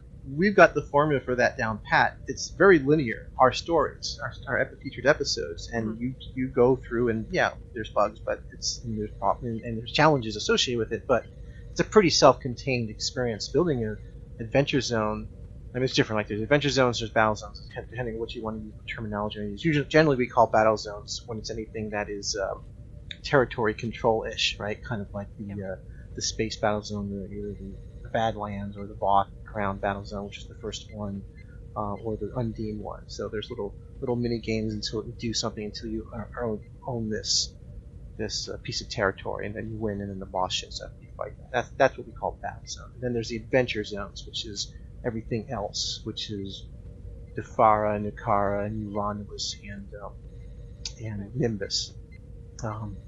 So they just take a long time to build and to make fun, as opposed to just making killing fields really easy. Just make a giant map and just throw a bunch of spawns and just run around and splatter. But think about all the things you do on New Romulus, right? So there's these water things, and you're collecting rock samples, and then these alerts go off, and you go and protect the colonists from these giant scorpions. And meanwhile, missions are unlocking to go deeper and trying to learn the story of the Iconian Gateway at the core of the planet, and then you've got these the water pigs. I forgot what we call them, but we just call them the water pigs. The giant octopus-looking guys. And I completely forgot their names. Trying to understand the mystery of that guy, where you're doing other sample testing. There's lots of things going on there. Actually, that one doesn't even have a lot of combat. And that was intentional. We wanted to make that feel a little like you feel more like building than destroying. But man, what goes on in the Kabali Adventure Zone? That was rough. That was a lot of work. We spent a lot of time because that's story-driven Adventure Zone. And as you move along, then the next section opens up. I still have not completed that. Oh, it's so good! I haven't got that far. Well, because I tend to play solo, and I can't make it through solo because I'm not good enough at ground. Do you find that people do that, or do you have any visibility of how many people have actually made it to the higher levels of we that? We have that data, but I don't think that we've mined it or looked at it. Yeah. You find like the last couple bits of it too challenging? Because I know that the final fight, when you get to the ship up at the top of the mountain, can be pretty challenging. Nowhere near. But like I said, I tend to play solo. You probably will do better now, because now that you're level 60, because I think that's like a level 58 zone, and so it's so you feel a little more powerful now. No. Every once in a while, I have a go, and it just doesn't get any better. I think it's just not my skill set. And you do on the occasions when I've had somebody with me and just been like, right, I want to bash through a couple of Kabali Adventure Zone maps, and I've had even just one other person with me, makes a huge difference. Well, I think the best part of it is the reward of the episodes the story episodes, the instances that you unlock along the way that tells the story, which is the really good reward for that. So I hope you can get imagine the scope of how actually expensive and how big it is to make something like that. We will keep making more, but I think that the cost to fix one is probably not that far off as opposed to just making a new one. So it's going to be pretty hard to go back and update the Farah and Nukara, but unless there's a really compelling reason, like I said, if we go back into seeing like more board content, then maybe we update the Farah.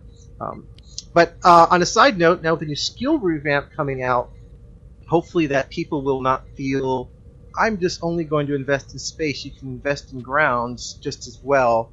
You don't have to steal your skill points away within space, and make people a little more balanced for ground as well. So I hope you get a chance to explore that content. That's good stuff. So maybe Elijah would like to come back and join you and help you finish that zone. That might be interesting. I don't even remember what gear I have on my ship. And I'm afraid that I'm going to log in after the skill revamp, and it's going to be... Am I going to feel like it's obsolete? Am I going to feel like I have to start over again? No, why would we do that? I'm just curious. You're just going to have... everyone's going to be at the same place. You're going to have to learn the new skill system like everybody else. I think everyone gets like 1 or 2 skill respect tokens for free, and I think gold members get more or something. I can't remember what we did. But the skill system is way more... parsable, way more intuitive than the other one, than the previous one. It's much more like a digital tree, so it'll be pretty straightforward. Hopefully, we make you angst a little bit on, I want them all. That's kind of the point. That you can't have them all. You get to, but hopefully, all the choices are good ones. And of course, we've split up ground and space, so you don't have to decide where to put your points. So, so people won't say, "Oh, I didn't spec for ground." Well, you now can spec for ground and space equally without any problems. So we talked a little bit earlier about the Adventure Zones, and you talked about New Romulus. Geo Rick Zabarisk on the forums asked, when are you going to give the Romulans independence? They have independence. Done. Independence as a standalone faction. Yeah, I think as a standalone faction, so you don't. It's We're not. not. It's not going to happen. Yep. It is intentionally not going to happen. So it is more likely that the Klingons join the Federation than the Romulans becoming a separate faction. It is not sustainable to have separate factions. Not enough people play the different factions equally. And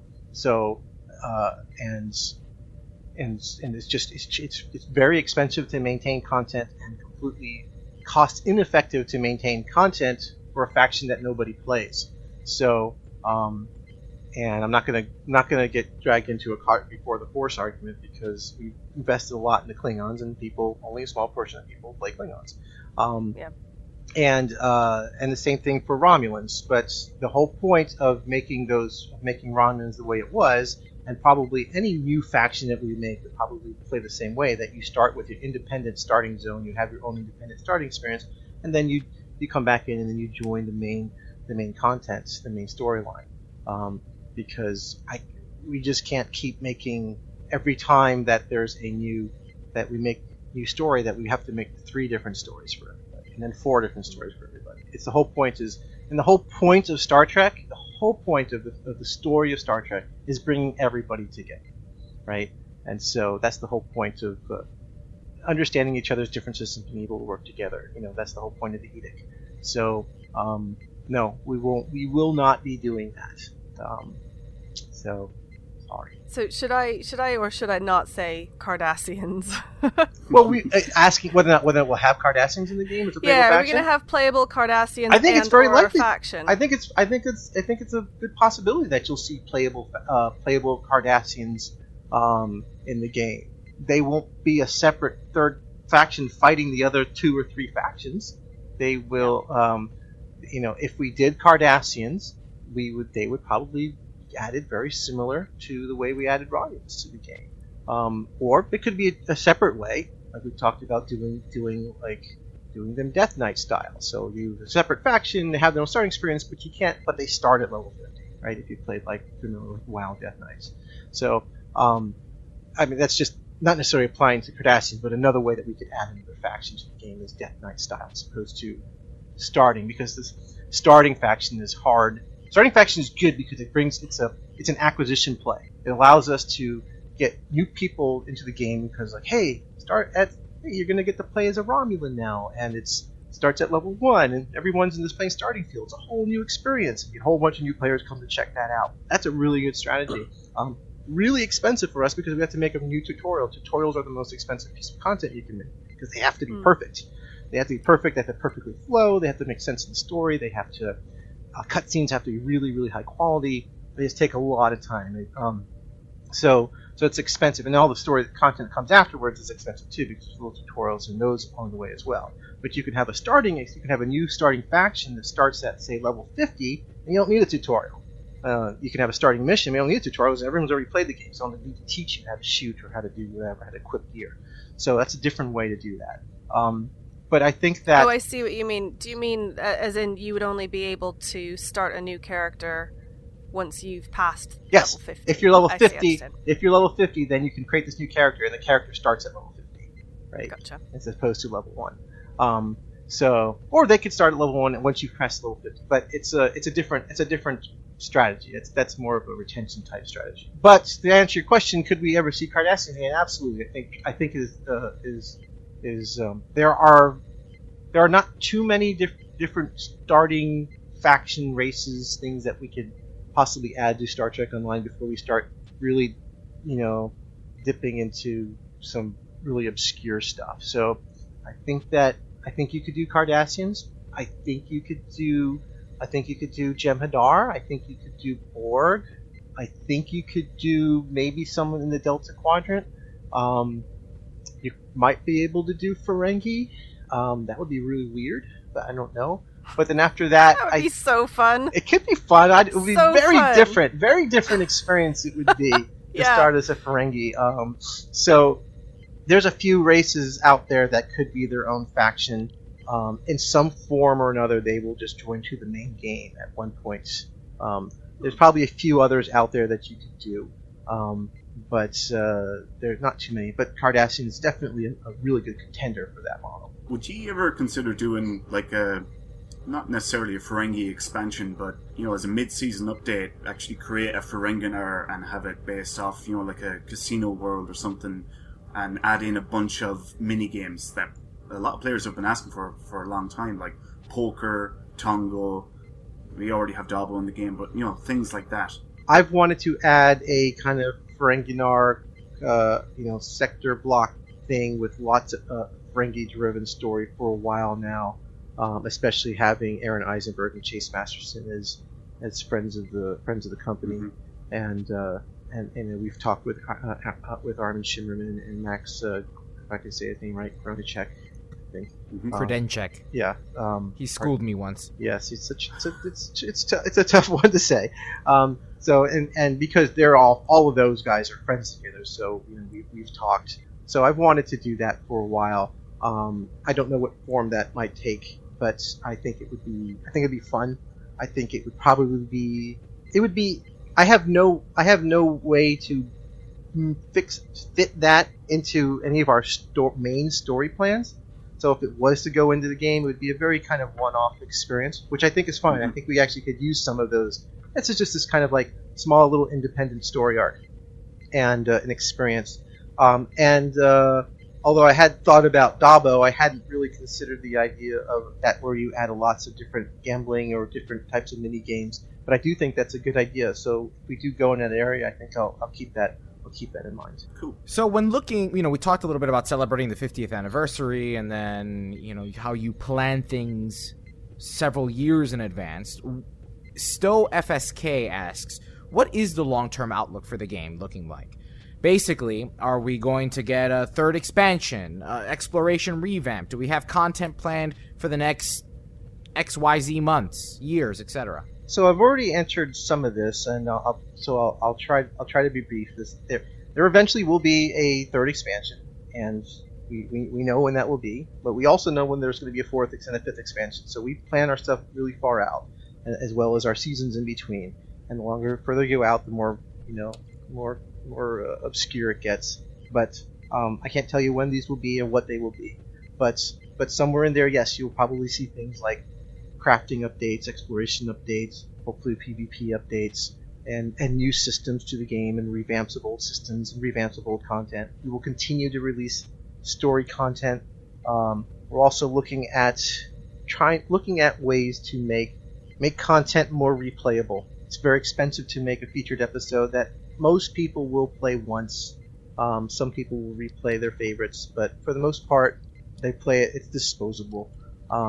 So looking at ways to make content more repeatable, or building content that is repeatable, that isn't just a queue.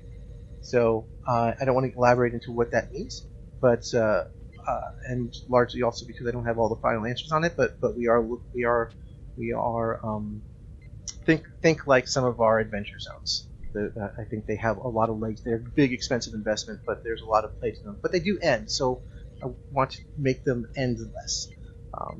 But you can always look forward to new stories, new celebrities coming in for those stories, and I think that you might see a change in the cadence of the way we release things. But there will always be new story content to play, as well as new expansions and seasons. So with the 50th anniversary, we've got a lot of big stuff planned. I'm very excited.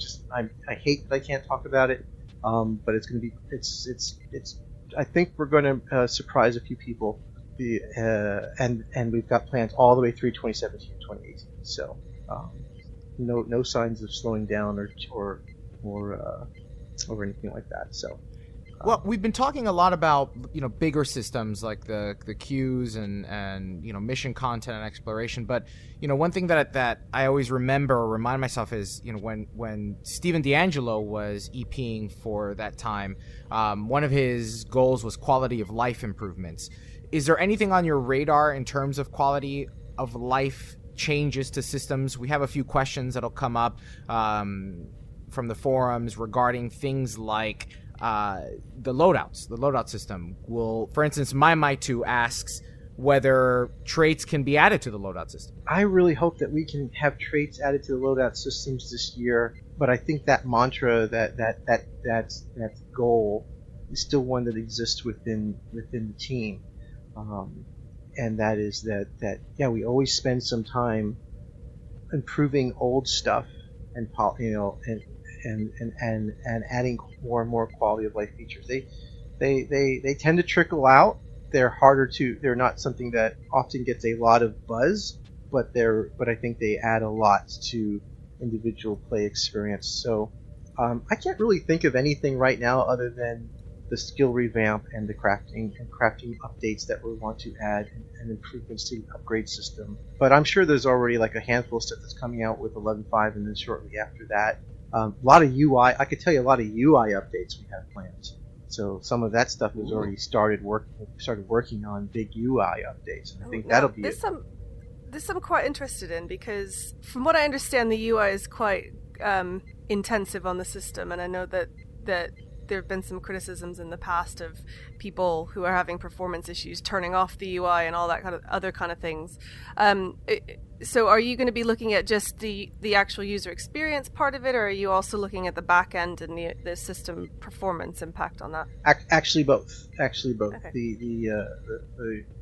The system as a whole is heavier than it needs to be, and so yes, it can affect performance. So wanting to improve that way outside of my purview, but there has been some work on that, as well as completely changing the flow of things. Not changing anything about the design, but just kind of moving things around. I'm sure most people will love it. Some people are going to hate it, just like when we changed the duty officer stuff. Right? We didn't change anything about the design of duty officer. We changed the layout, and some people didn't like some of those changes. I think I personally loved it much better. Most people, I think, enjoyed it. I'm just putting that out as a caveat. Yeah, you're probably going to expect some people being a little confused, or just I want it the old way. Give me an option to play the old way. I said, well, we're not going to do that, because if we do an UI revamp overhaul, it's because also largely because of performance reasons, and we're not going to have an option to have the laggy option and have the really cool option that everyone likes better.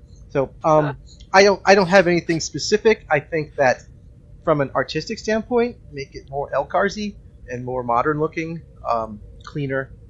One of the things I know that we've been talking about is our stats page. Like the first page on your ship, you see all your stats. That's a mess, and some of them are actually wrong. So fixing the bugs there, narrowing it down to the stats that you really care about, and then putting all the other stuff, putting out the ones that actually don't matter whatsoever, fixing the ones that are broken, and putting the really obscure ones into a other or advanced, and just kind of cleaning up that entire section of UI. So that's one thing that we want to clean up. So stuff like that. Throw me some deltas in those tooltips. And some deltas in the tooltips. Yeah, sure. For those that may not know what deltas are, in some MMOs, let's say for instance you want to upgrade your gear. When you hover over the tooltip for the gear, the new gear or the old gear will show you the difference, the variations between... that's what you're talking about, the deltas. Yes, it'll show you what you may be sacrificing, what you'll be improving, and Star Trek Online has never had that, and I think that it would be really great, especially for casual players, right, who may not be familiar with the world of the MMO. They can see clearly that, all right, this deflector dish is going to grant me an additional plus X to blah blah blah. When right now you kind of have to either open up a second window, maybe pull it up on a website, a mobile phone, which is why I'm sad the gateway never got developed further. But I think Delta would be fantastic. I think it'd be like just one of those quality of life improvements that would really, really be welcomed. Yeah, I don't think you'll get any arguments from me or the team on that. So, if we were to do a major UI overhaul, that probably would be a large part of it. I don't know when or what in what form or how staged a UI advance would take form, but I know that we've done some work on it, and it is one of those things it's also one of those things that is a little bit outside of design, right? It's kind of programming and art, looking at it, and then so there's a lot of like prototyping being done right now. Okay, this is a real change from what we've been asking before, but I think it falls under the miscellaneous category, but I think it's important to ask because I've been wondering the same thing. Bobby Dazzler's asked on the forums, there's been a lot of confusion over the seasonal event ship project and vouchers. Can you confirm that unfinished projects from previous events will be deleted before the next event, and at any rate would not accept the vouchers next time the event comes around? Or can you confirm you will not be able to use saved vouchers from previous events on the next one? Yes, the idea is that each event is its own project, its own vouchers. You can't roll them over. You can. I forgot something about how we. I think if you have an old project incomplete, I can't honestly, and I apologize. I can't remember if we're canceling those old projects or let you finish them with new vouchers. But you can't use. The main goal is you can't use last year's vouchers to the new project. That's just that's been really detrimental to our numbers. It's been really detrimental to the whole point of these events. These events are to come in, play the game, come in, and it's a new event. Everyone participate together. Everyone play for this 4 to 6 weeks together. Everyone's working towards the same thing. And if you really don't want to, you can buy out and spend money. Or you just play with everybody. And when people are hoarding their currencies from the years before, they come in, oh, that's what I want. They cash out and they're done, and the event is ruined. It's just ruined, and you can see that reflected in the numbers, both in revenue and in participation. And so it kind of defeats the spirit of what the event is. And so that's why we're doing that. I honestly, and I apologize again, I can't remember if we let you have an old project.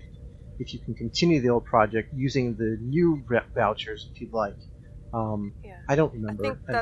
I think where a lot of the confusion is coming from. Like, I've got from the last Crystalline Cataclysm, I think I have a half-finished project. Yeah. So I know that has been thus clarified. far since it has been clarified. Yeah, Jeremy, I remember seeing the post. That's different to the seasonal events. Yeah. The seasonal events are the anniversary, the summer, and the winter events. Alright, the crystal shards, the vault things that we just got are completely separate. You can continue those the next time round. Oh, fine. The ships, getting corrected. Yeah, they're basically the same. Yeah, they're basically the same prize every year, so you can keep. Yeah. You can. Okay, fine. Yeah, it's 50,000 dilithium, so you get a little bauble like a shotgun or a bridge officer or something, but effectively it's 50,000 dilithium. So. Yeah. But for something like the summer event, the Ryza event, if you had last year's partially completed, I think so far since we've made the change where it's a different currency every year, each of the first instances of that event would allow you to complete last year's event with this year's voucher. But I think the concern is that going forward, you're just going to lose it at the end. I will get you a definite answer, because I apologize, don't remember what the decision was on that. I'll get you a definite answer before your airtime, so you can add that or in the next episode. I don't remember if we're killing the old projects, but I don't remember. But at we will kill we do reset the vouchers. So you have to you have to. If you want to continue playing, if you want to continue earning, you have to play starting at the same date, spending the same amount of time as everybody else. You can't hoard from the previous year. That's really the intention. Okay.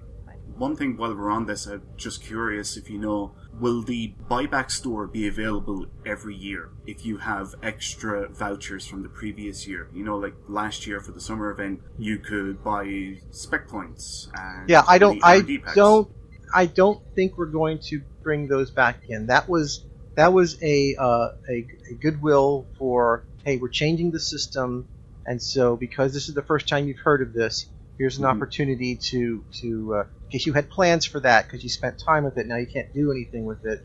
You can go ahead and buy something, some good spec points or some other really good numerics or whatever you want with that. And so that was kind of like, here's a goodwill. We're changing the system.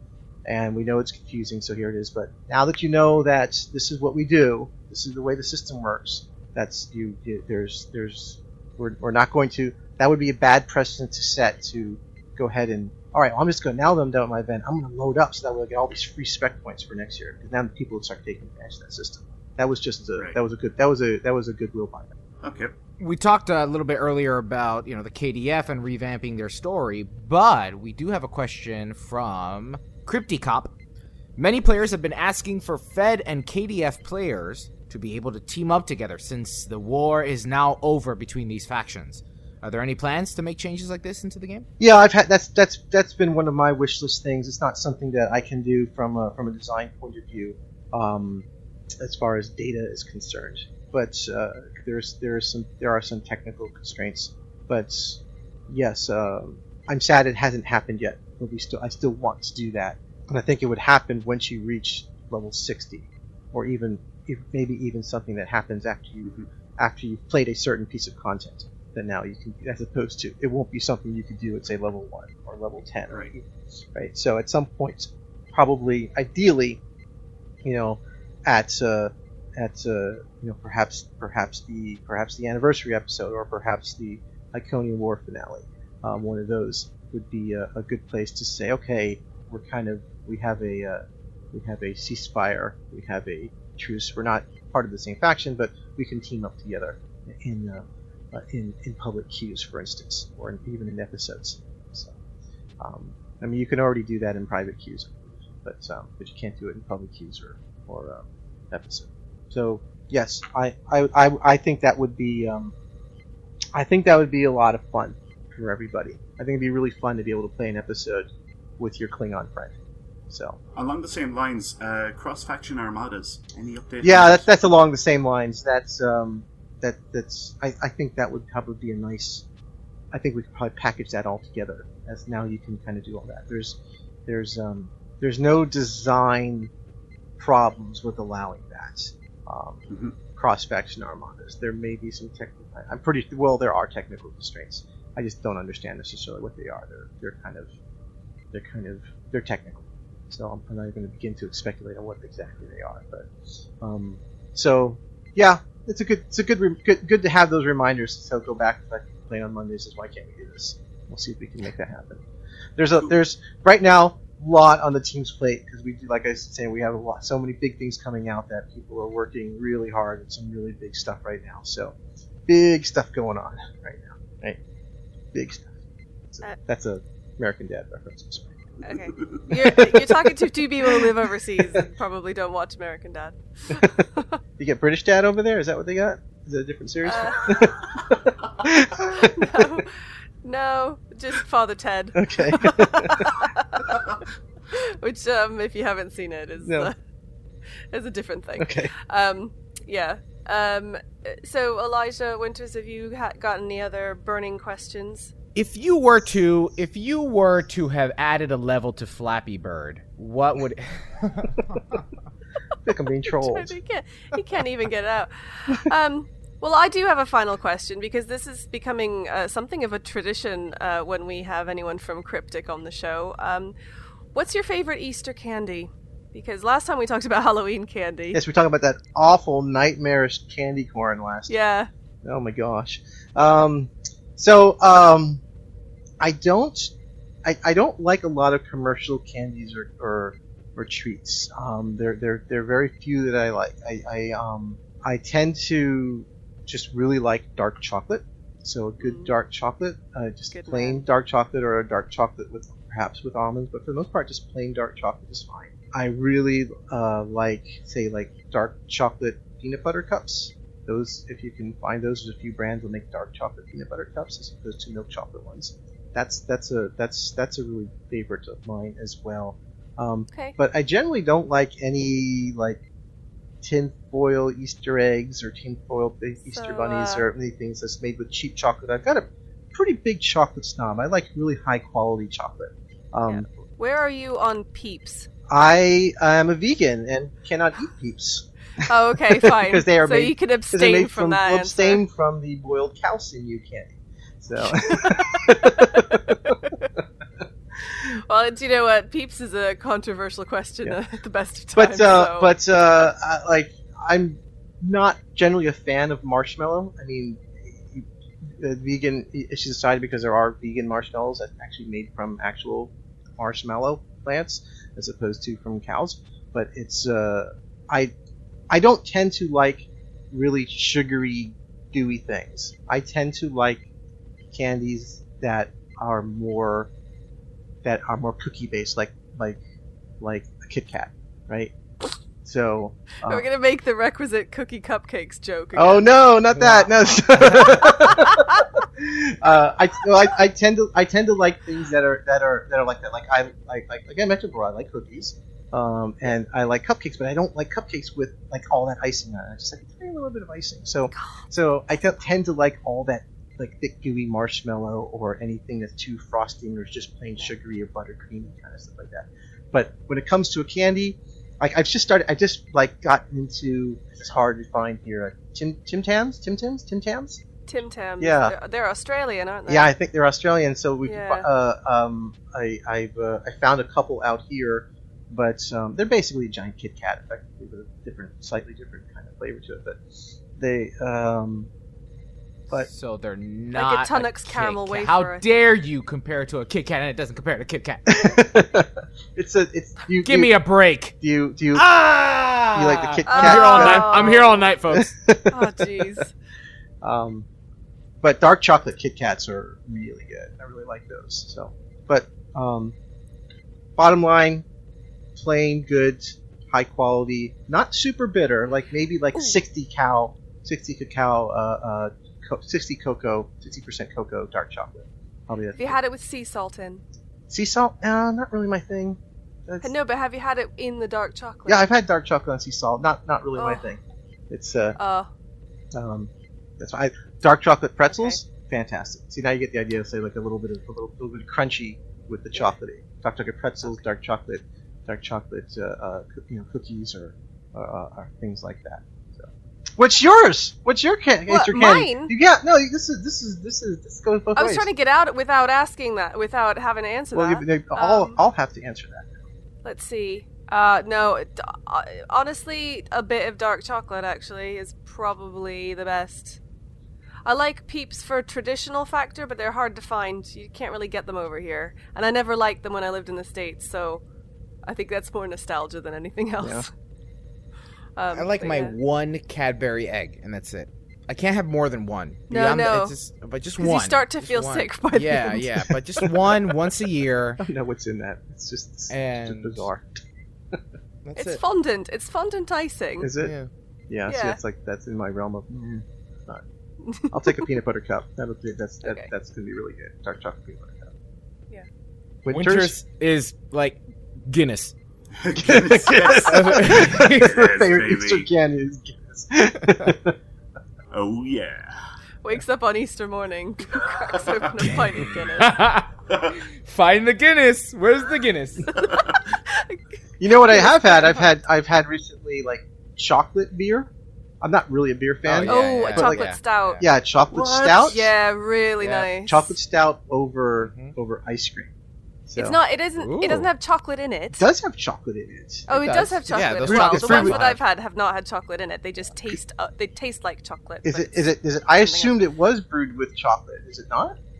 Oh, no, I don't know. I'm thinking I've had a double chocolate stout that it doesn't have any chocolate in it. But I mean, I think it depends on who the brewer is. But the breweries I've had they actually use cocoa. I assume they did, and infuse it. What I got introduced to is putting that over vanilla ice creams of making like a float, because in that sugar, it's a beer float, right?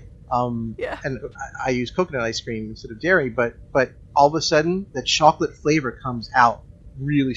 All of a sudden you can really then notice it because of the sugar from the ice cream. So that's been something that I've indulged in a few times. It's been kind of which stout are you drinking? Do you know? It's Rhino. It was Black Rhino or something like that. It's like a local vegan beer out here. So, are there any questions that you have for us, Al? I've been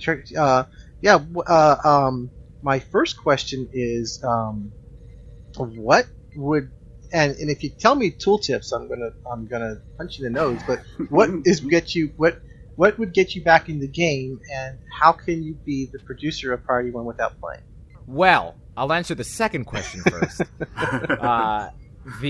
For starters, Kenna and Winters do a fantastic job producing the show as well. So it's not just one anymore. It's really the three of us right now. Kenna does so much since I have stepped back. I mean, I literally dumped it on her lap and she just ran with it. Yeah, thanks.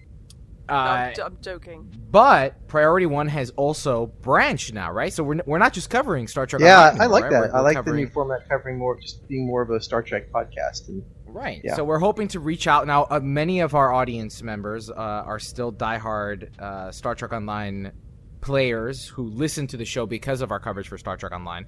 But we encourage them to share it with their other Star Trek friends because we want it to be accessible to everybody. So I don't have to play Star Trek Online necessarily because I'll handle things like on screen with Cookie. Trek It Out is generally shared, but Kenna, Winters, and Mark really focus on covering Stowe News. What'll get me back to playing Star Trek? Honestly, it really had little to do with the game and more to do with just general burnout. I mean, it was, and then also getting sucked into that DPS whirlwind. You don't need to get sucked into that. Like you gave your users the same advice. Just heed the same advice. I don't get sucked into it. That's a black hole.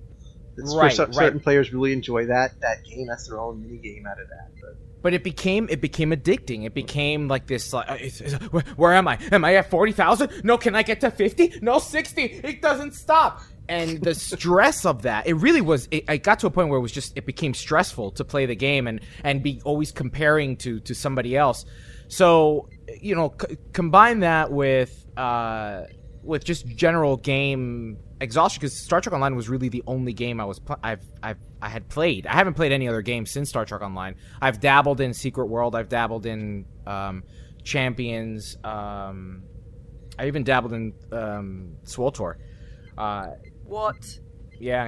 I even created a character there. We can all coexist. It's cool. We can. I know. I was being facetious.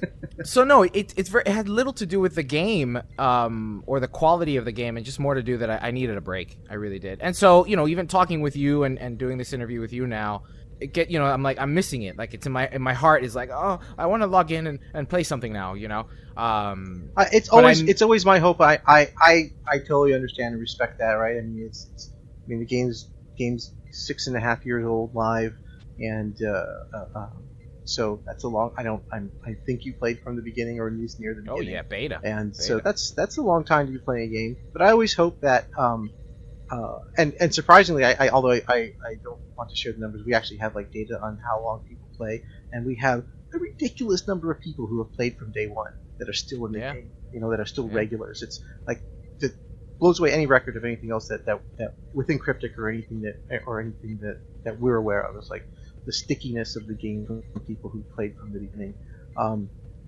But it's always my hope that at the very least that people come back to check out the story and just see the story that goes along, and come in and you don't have to play it for every tune. And God, you got me saying tune. I hate that word, tune. Character.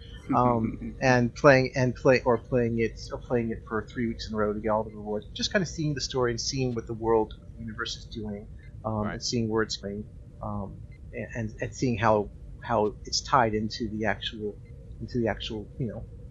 canon. So I hope that you come back and you give that, you're able to give that experience, share that experience with everybody about what it's like to just come back and just play like that, and that's perfectly fine. I would love it if everybody just kind of did that, and even if you weren't spending money, just came in and see the stories that we built, because I think it's something very unique to MMOs about the way we tell our stories, the way we tie them in with the IP. I'm not going on a turbo. I don't want to even see this skill revamp. I'm going to wait until it hits on. I don't think you need to. No. Okay. Having seen it, the learning curve is not high. It's not high, and or steep, I think as a casual player, you will find it intuitive, and the choices that you make, it's pretty clear what's going to happen. I mean, you might not know exactly what your number's going to be by clicking that thing, but it does turn out, I think, pretty close to what it says. You it's easy, when you log in and it says you have to respec, you'll do it and you'll be fine. Right. Yeah, don't. It's not going to break the game if you make the wrong choice. Yeah, the intent of the skill system is to make it more approachable than it is to scare you away. That you have to learn something new. I think you'll have a lot of fun with it. Well, Al, thanks so much for chatting with us about Star Trek Online. Now, what we're going to do is shift gears. And if you are a Patreon subscriber, you'll have access to our very special after-hours show where Al Rivera schools us on the Borg. Or maybe we'll school him. Well, I don't know about that. I heard your last interview. Don't throw me in with these two. Thanks for having me, and we'll see you. We'll see the Patreon subscribers in just a moment.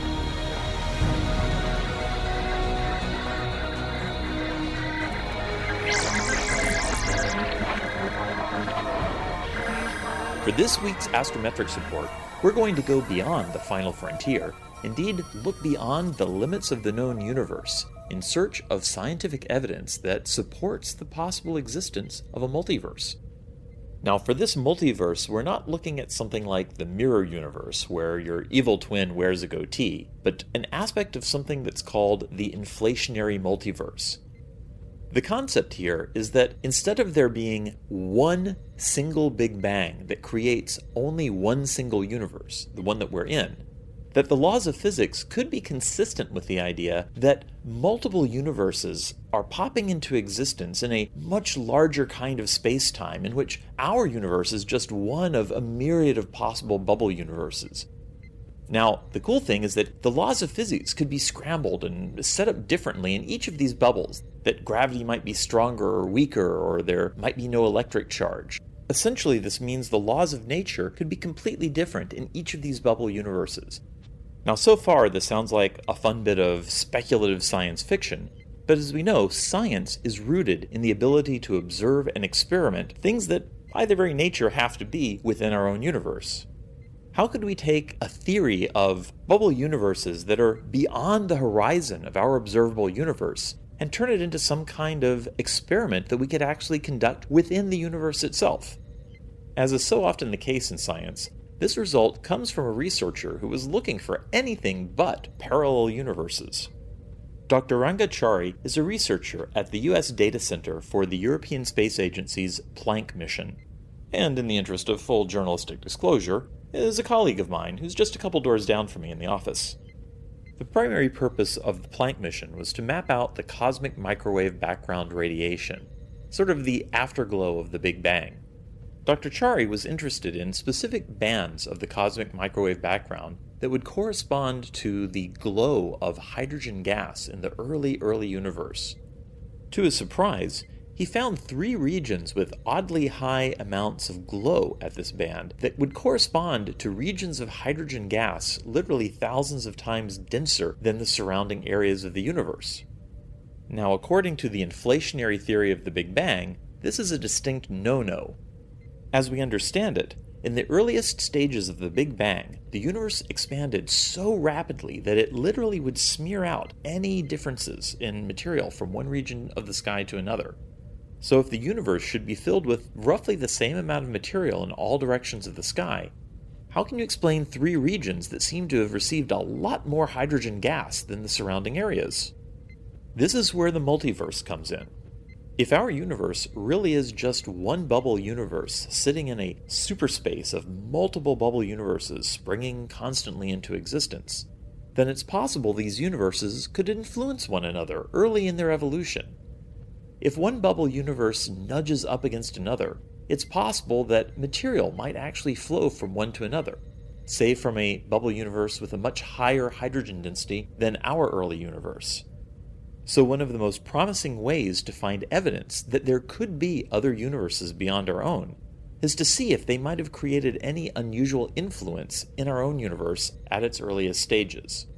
Now, it's important to emphasize that this is only the tantalizing hint of what could be a really interesting result, given time and more data. Separating out the cosmic microwave background radiation from all the other things that are glowing in our universe turns out to be very complicated. It's possible that these 3 unusual regions in the sky are actually just the result of dust contamination from the Milky Way, or perhaps some strange galaxies that happen to be along the line of sight. But this result does give us something really cool to look for in future missions that will inevitably map out the cosmic microwave background in much greater detail. If we see the same signal in other datasets, perhaps at other wavelengths that correspond to the glow of hydrogen gas, then we might really be looking at our first solid evidence that there are universes beyond our own to be discovered. If you'd like to read more about this cool result, check out the show notes for this week's episode. That wraps up this week's Astrometrics Report. Back to you guys. Message coming in, sir. Hailing frequencies. Open. See, we are getting to know each other. Well, Captains, this is the part of the show where we open hailing frequencies for your incoming messages. Last week's community questions were, what do you think Star Trek Online could do to reinvigorate some of the older, tired cues? How does material from the holodeck remain even after you're out of range of a holo emitter? And what would your ideal holodeck program include? You know, we did ask about do-it-yourself projects, and we barely got anything. I think we had one person say they tried something. It was very... I thought we had one person say they didn't do them. Oh, that's what it is. We had one person say, no, I didn't do a do-it-yourself project. Yeah. So, you guys got to get out there and make stuff, you know? Well, moving on to the feedback. Jeffrey wrote into incoming@priorityonepodcast.com. I have an idea about the unused queues. What if they had a rotating schedule, and whenever you weren't in an episode or a queue or a red alert, etc., they had a window on the side, like in the summer and winter events, that let you know what was about to start, and gave you the option to join in from there. Everyone hanging out in ESD or sector space could see it and feel a little urgency to join. Starbase Incursion will start in 1 minute. Would you like to join? I kind of like that idea. I definitely like the idea of having a sort of a featured or a spotlighted queue that you'd have like a really good reason to join, and it would sort of, I like the idea of announcing it so that everyone can go, yeah, I'm there. Yeah, because punch it. Yeah, because I would really like to try some of these queues, and it would be fun because, I mean, you never know who you'd be paired up with unless we get that, matchmaking revamp in season 12, like we've been promised, Bordicus. But yeah, it would just, I would love to see a reason, like a real, like, impetus to go and play some of those. I was going to say, so that instead of having to open up the mission log and then go to your queues, there would just be like a little countdown button, right? Yeah. Wouldn't that get spammy though? So I kind of like the idea that you were saying that it should be either featured or maybe you can opt in. Yeah. And pick the queues that you want to be notified about, and then that little window would pop up. I mean, or it could be, like the red alert, because, the red alert pops up. Right. I mean, that could be considered spammy. I just have it down in the corner of my or the queue. Screen. Yeah, or the queue ends up being like the red alert is location based. Yeah.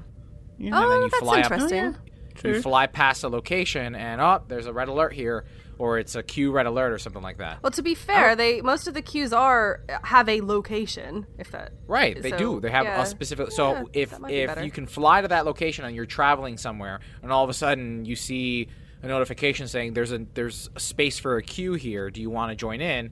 Like you would a red alert, click the button and boom. Yeah, well, though the problem is lack of interest though. Yeah, because technically you're already doing that in the queue list, except that you don't actually have to be physically present in the whatever star system. Yeah, but my immersion. How great would it be if I'm flying past my starbase and all of a sudden the starbase is under attack? You should fight. True. Run. I don't even play this game anymore. As long as you could do both, though, because if your super favorite thing, is down in the Eridon Nebula, that could be a pain in the rear end to have to fly down to the Eridon Nebula to just do your thing. So, think of it like a Foundry. Like the Foundry, you were able before I stopped playing, you were able to fly up to a system, and you would get an option to play a Foundry mission that happened in that system. Yeah, true. I don't see why we can't do that with the queue. Yeah. And you could still load up the Foundry. Yeah, just from the Foundry mission list. Yeah, so possibility. Moving on to our next piece of feedback from the comment section for episode 262 on PriorityOnePodcast.com. ICN1984 wrote, regarding the holodeck, I always assumed it was a mix of solid holograms using force fields, as I understand, and replicator tech. I believe that Data even said that about the plants in Encounter at Farpoint. As for what I would love the holodeck to create, we'll move past the adult stuff. Being a history buff, probably recreations of historic events with me in the role of the observer, certain key battles of World War II, the building of pyramids, various stages of Rome, and Greece at the height of its power. Great show all. For that, just throw out some chronoton particles from your deflector dish and go back in time and watch it. Just go and do it. Yeah. Just do it. But just be careful you don't, squish a butterfly. Step on any butterflies. Yeah. We want none of the timey-wimey wobbly stuff. Yeah. That's going dangerously close to crossover territory, Elijah.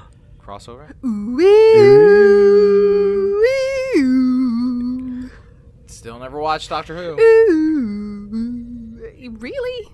Didn't they do a Star Trek Doctor Who comic crossover? I think they did, Yeah. Yes, they did. I want to read that. IDW. And Plain Simple Joel wrote in the comment section on PriorityOnePodcast.com, as I am a cricket nut, I would make a holo program where all the greats played against each other. Australians, as we're the best, against the rest of the world's team. You know what I would do? I would sing at great opera houses throughout the world, or the universe, because it's a holodeck, right? And we have neighbors. And I'm sure singing happens in other planets, so I would sing at the great opera houses from the galaxy. What would you do, Kenna? I don't really know. It's a bit weird. I think the problem for me is that you can't secure the holodeck. So you wouldn't really want to make some kind of dream world where you could live out your fantasies, because it would be I like dreaming. I like my dreams, but that's because they're in my head and I don't have to tell anyone about them. And you don't want to be a Barclay. No. Even if his stuff wasn't as weird as it was, because it was weird. Or Geordi. Yeah. Or even Riker, let's be honest. But, anybody could walk in and kind of be like, oh, that's your deepest, darkest desire. It's weird to me. I'd probably use it to, learn to ride a horse or go skiing or something. Or probably I would do a lot of, video games. Could you imagine... Well, maybe Super not... Mario yeah. in 3D, or in a 4D, rather. Yeah. Mario Kart in real life. Yeah. Or Destiny or something would be quite cool, gear yourself up and, shooting down big Martian things. That kind of stuff would be kind of cool. But yeah, other than that, I'm not sure.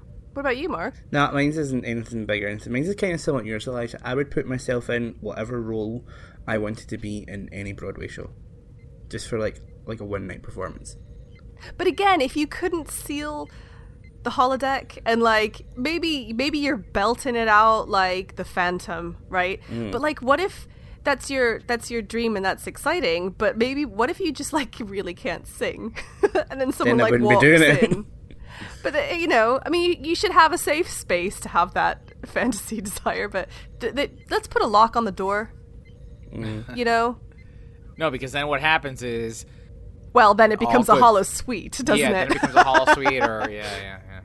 Anyway. Matthew Getz wrote in the comment section on PriorityOnePodcast.com. Holodeck remnants that are seen beyond the emitter range, lipstick, snowballs, water, were probably created using replicator transporter technology rather than hollow emitters. That's my hand wave, and I'm sticking to it. Yeah, I think that's probably pretty... Yeah. Well, what? It's got to be kind of... I don't know. I'd like to see the algorithm that decides what is replicated and what is... Right, yeah. Just hologrammy. There's a subroutine somewhere that says, is this likely to be thrown out of the holodeck? Let's go ahead and replicate that then. What I think is interesting is that if it's being replicated, if it's a combination of replication and sort of a force field hollow projection thing, then that also implies that inside the holodeck you can just have things levitating all the time. So that's how magicians do it. Primitive holodeck technology. Yeah. But yeah, no, I like that theory. Senor Albert wrote in our comment section, "It is true that the Borg Queen is an extension of the hive mind / drones trope, but the major issue is the humanizing of the villain. The drones were an emotionless, faceless swarm, and this was what was so terrifying about them when they first appeared on TNG. The addition of a queen that spoke and emoted in a human-like manner made them significantly less frightening. Voyager introduced Seven, Unimatrix Zero, and the Cooperative. All of these made the Borg less mysterious and thus less scary. All of these things were interesting, don't get me wrong, but they did decrease the fear that the Borg originally evoked."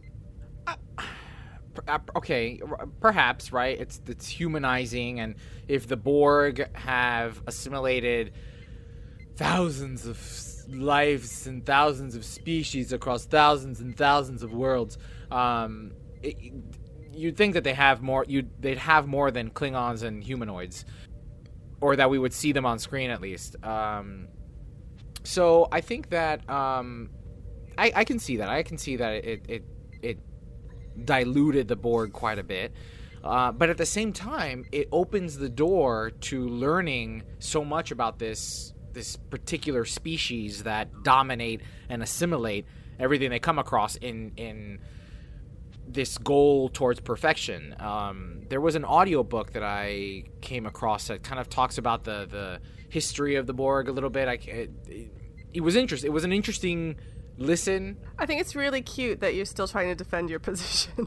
I know, it's just because I think there's a lot of substance to the Borg, especially when we know so little about them. Look, everyone agreed with me, Elijah, last week. Whatever, Kenna. I'm staying out of this one.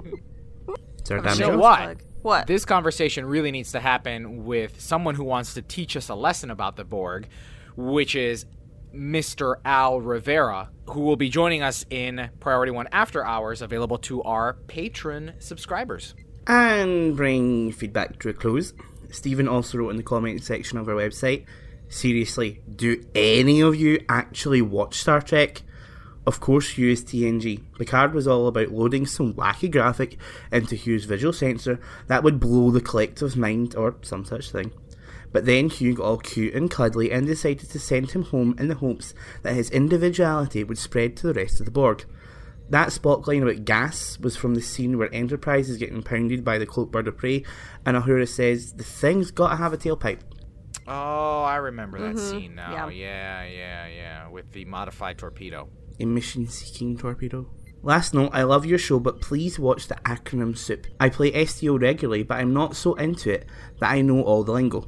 When you were referencing the Qs, ISA and CCA, I had no clue what you were talking about, and I'm sure there are new or casual players that did either. That happens a fair amount in the show, and it would make the show a lot more accessible to new players if you cut back on the acronyms a bit. Thanks for a great show, as always. Yeah, he makes a good point, actually, because I think back to when I first started playing STO, and I was always like, what are you talking about? So, we'll try and expand that a little bit better. Thanks. And actually, that should also apply not only to things like ISA, like Infected Space what? Well, Advanced, technically it's or called CCA. Infected the Conduit Advanced, Right but now, it's the right. space version of it. So I don't even know how it became ISA, but... It was from the original one. It was Infected Space. Because it was Infected Space, and then there was Infected Ground, and then they did their revamp. But they should also go for abilities and the procs and things like that are spoken about, because not everybody knows what an AoE means, which is area of effect, for instance. So that's some really great constructive feedback. Thank you, Stephen, for writing in and letting us know. Well, we got a ton of feedback this week, and we're sorry we couldn't get through all of it. It just means you got to keep writing in so we can spotlight your feedback next week. So leave us a voicemail by clicking on the SpeakPipe widget on our homepage, and that's in addition to our Facebook page at facebook.com/Priority One Podcast, our Twitter page at Priority One Pod, and of course, you can always leave us a comment on our website, PriorityOnePodcast.com.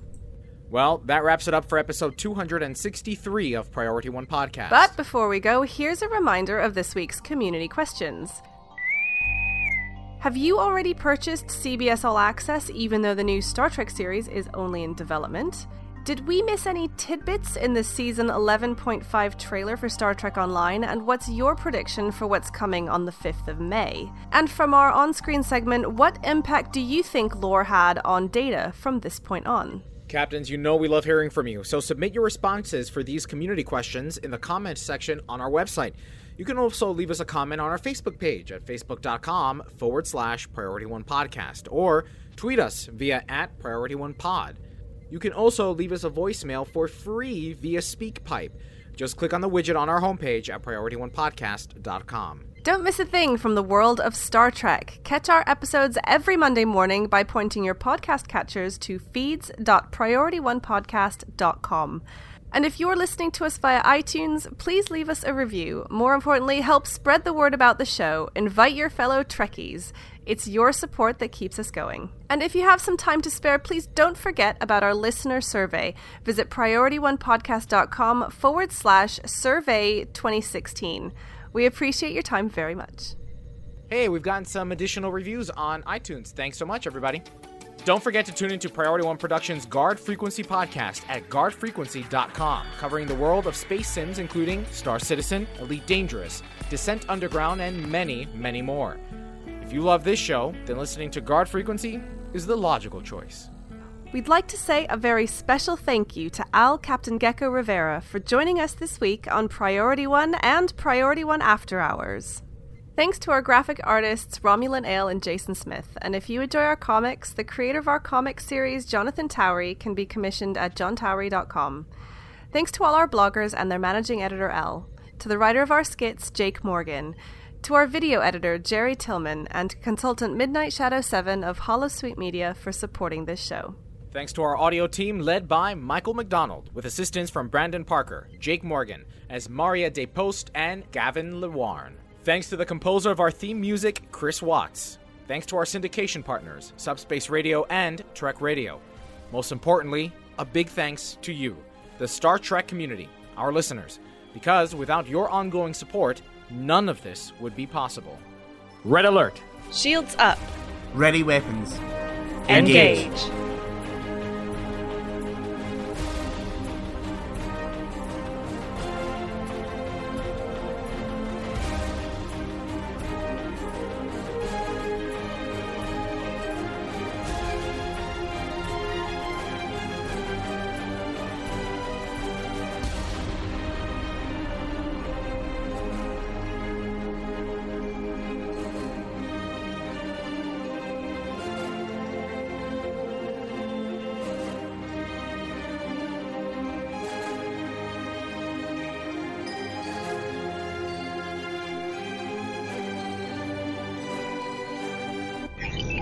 Transfer complete.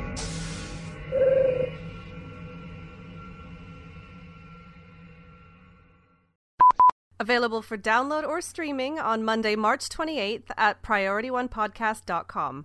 I nearly said I'm Elijah. I'm McKenna. I'm McKenna. I nearly said I'm Elijah. I don't even know why. I'm channeling the Cuban overlord. Right. I don't even know where I start. I'll just do. It's the design of space docks, Federation and Starfleet logos. Did I say Starfleet? Starfleet. You said Starfleet. You'd think that was something that would just roll off my tongue, but no. Oh god, we don't have any patch notes. Of course we don't have any patch notes because we're recording on a Wednesday. Yeah. Yeah. Okay. I don't think there's nothing to do in tracking the devs. There was one, but it's not really enough. Then hey, Winters isn't here. Where is he? Did he sneak off again? He's probably drinking. Probably. No, Hi, Winters! Have you rattled the recording bit recently? Is he awake? Yeah, hang on.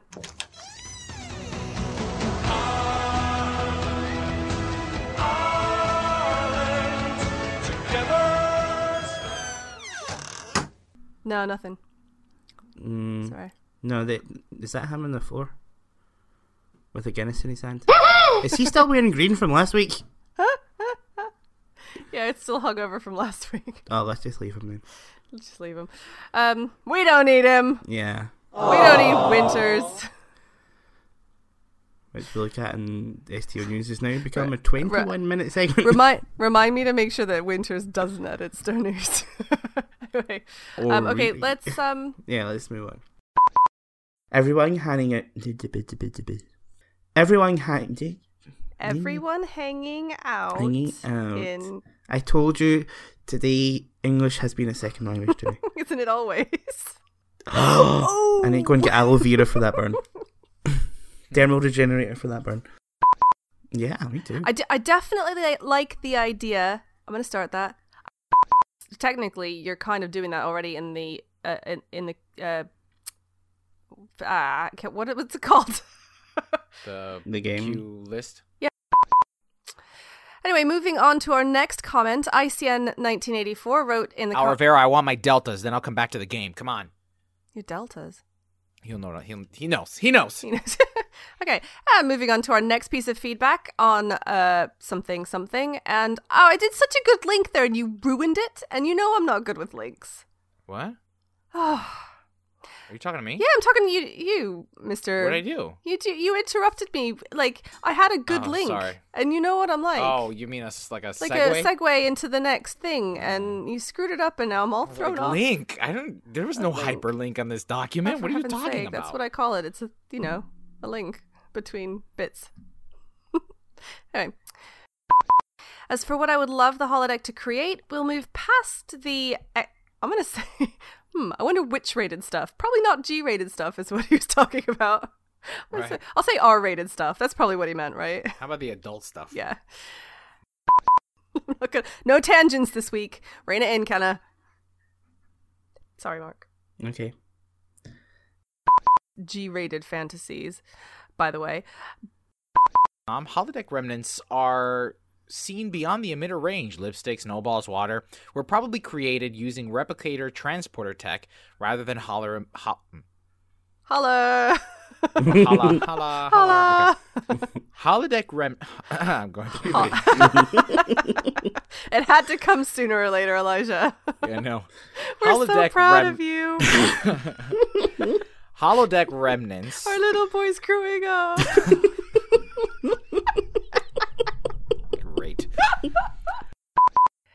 So SR Albert wrote also in the comment section on PriorityOnePodcast.com. Is it Senor Albert? Maybe it's Senor Albert. Senor Albert? Or Senior Albert. No, it's SR Albert. Sr Albert. Hold on, I'm getting a call from California. Give me a second. Yeah, it's just my people calling from LA, and it's really important. I have to take this. Just hang on a minute. I was hoping it was going to be somebody important. It's fine. More important than us recording a podcast. It's fine. We'll just play the elephant music. No, you go. You do you, Elijah. I thought it was the locking in our table for Pete's sake. Oh, that'd be nice. All right. So I'm sorry. Go ahead, Senor Albert. Ole. I don't want to say Senor Albert. Senior Albert. You should say Senor Albert. Senor Albert. Yeah, no, I will. I'm going to say Senor. Senor Albert wrote in the comment section on Priority One Podcast. I'm going to say on our website because we said that a lot. The addition of a queen that spoke and emoted led in a human. Anyway.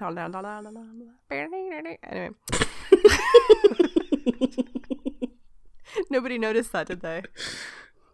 Yeah. See, the thing is, I started doing that and I thought, ooh, that's a bit creepy. Because that's scary. Anyway. The addition of... You'll have to tune into our... never mind. Yeah, nice try, though. Should I do a shameless plug? We can do a shameless plug. Cue the shameless plug. No, don't bother, because we've already done the shameless... Have we done the shameless plug? We can do a shameless plug. In the beginning, yeah. It's the definition. It just means you got to keep writing in so we can spotlight your feet. Spotlight? Yes, we do like it, so spotlight. Spotlight. We just come up with a new term. So leave us a voicemail by... Did I get that right? LaWarren, yeah. LaWarren, okay. Thanks to the computer. Thanks to the computer or the music.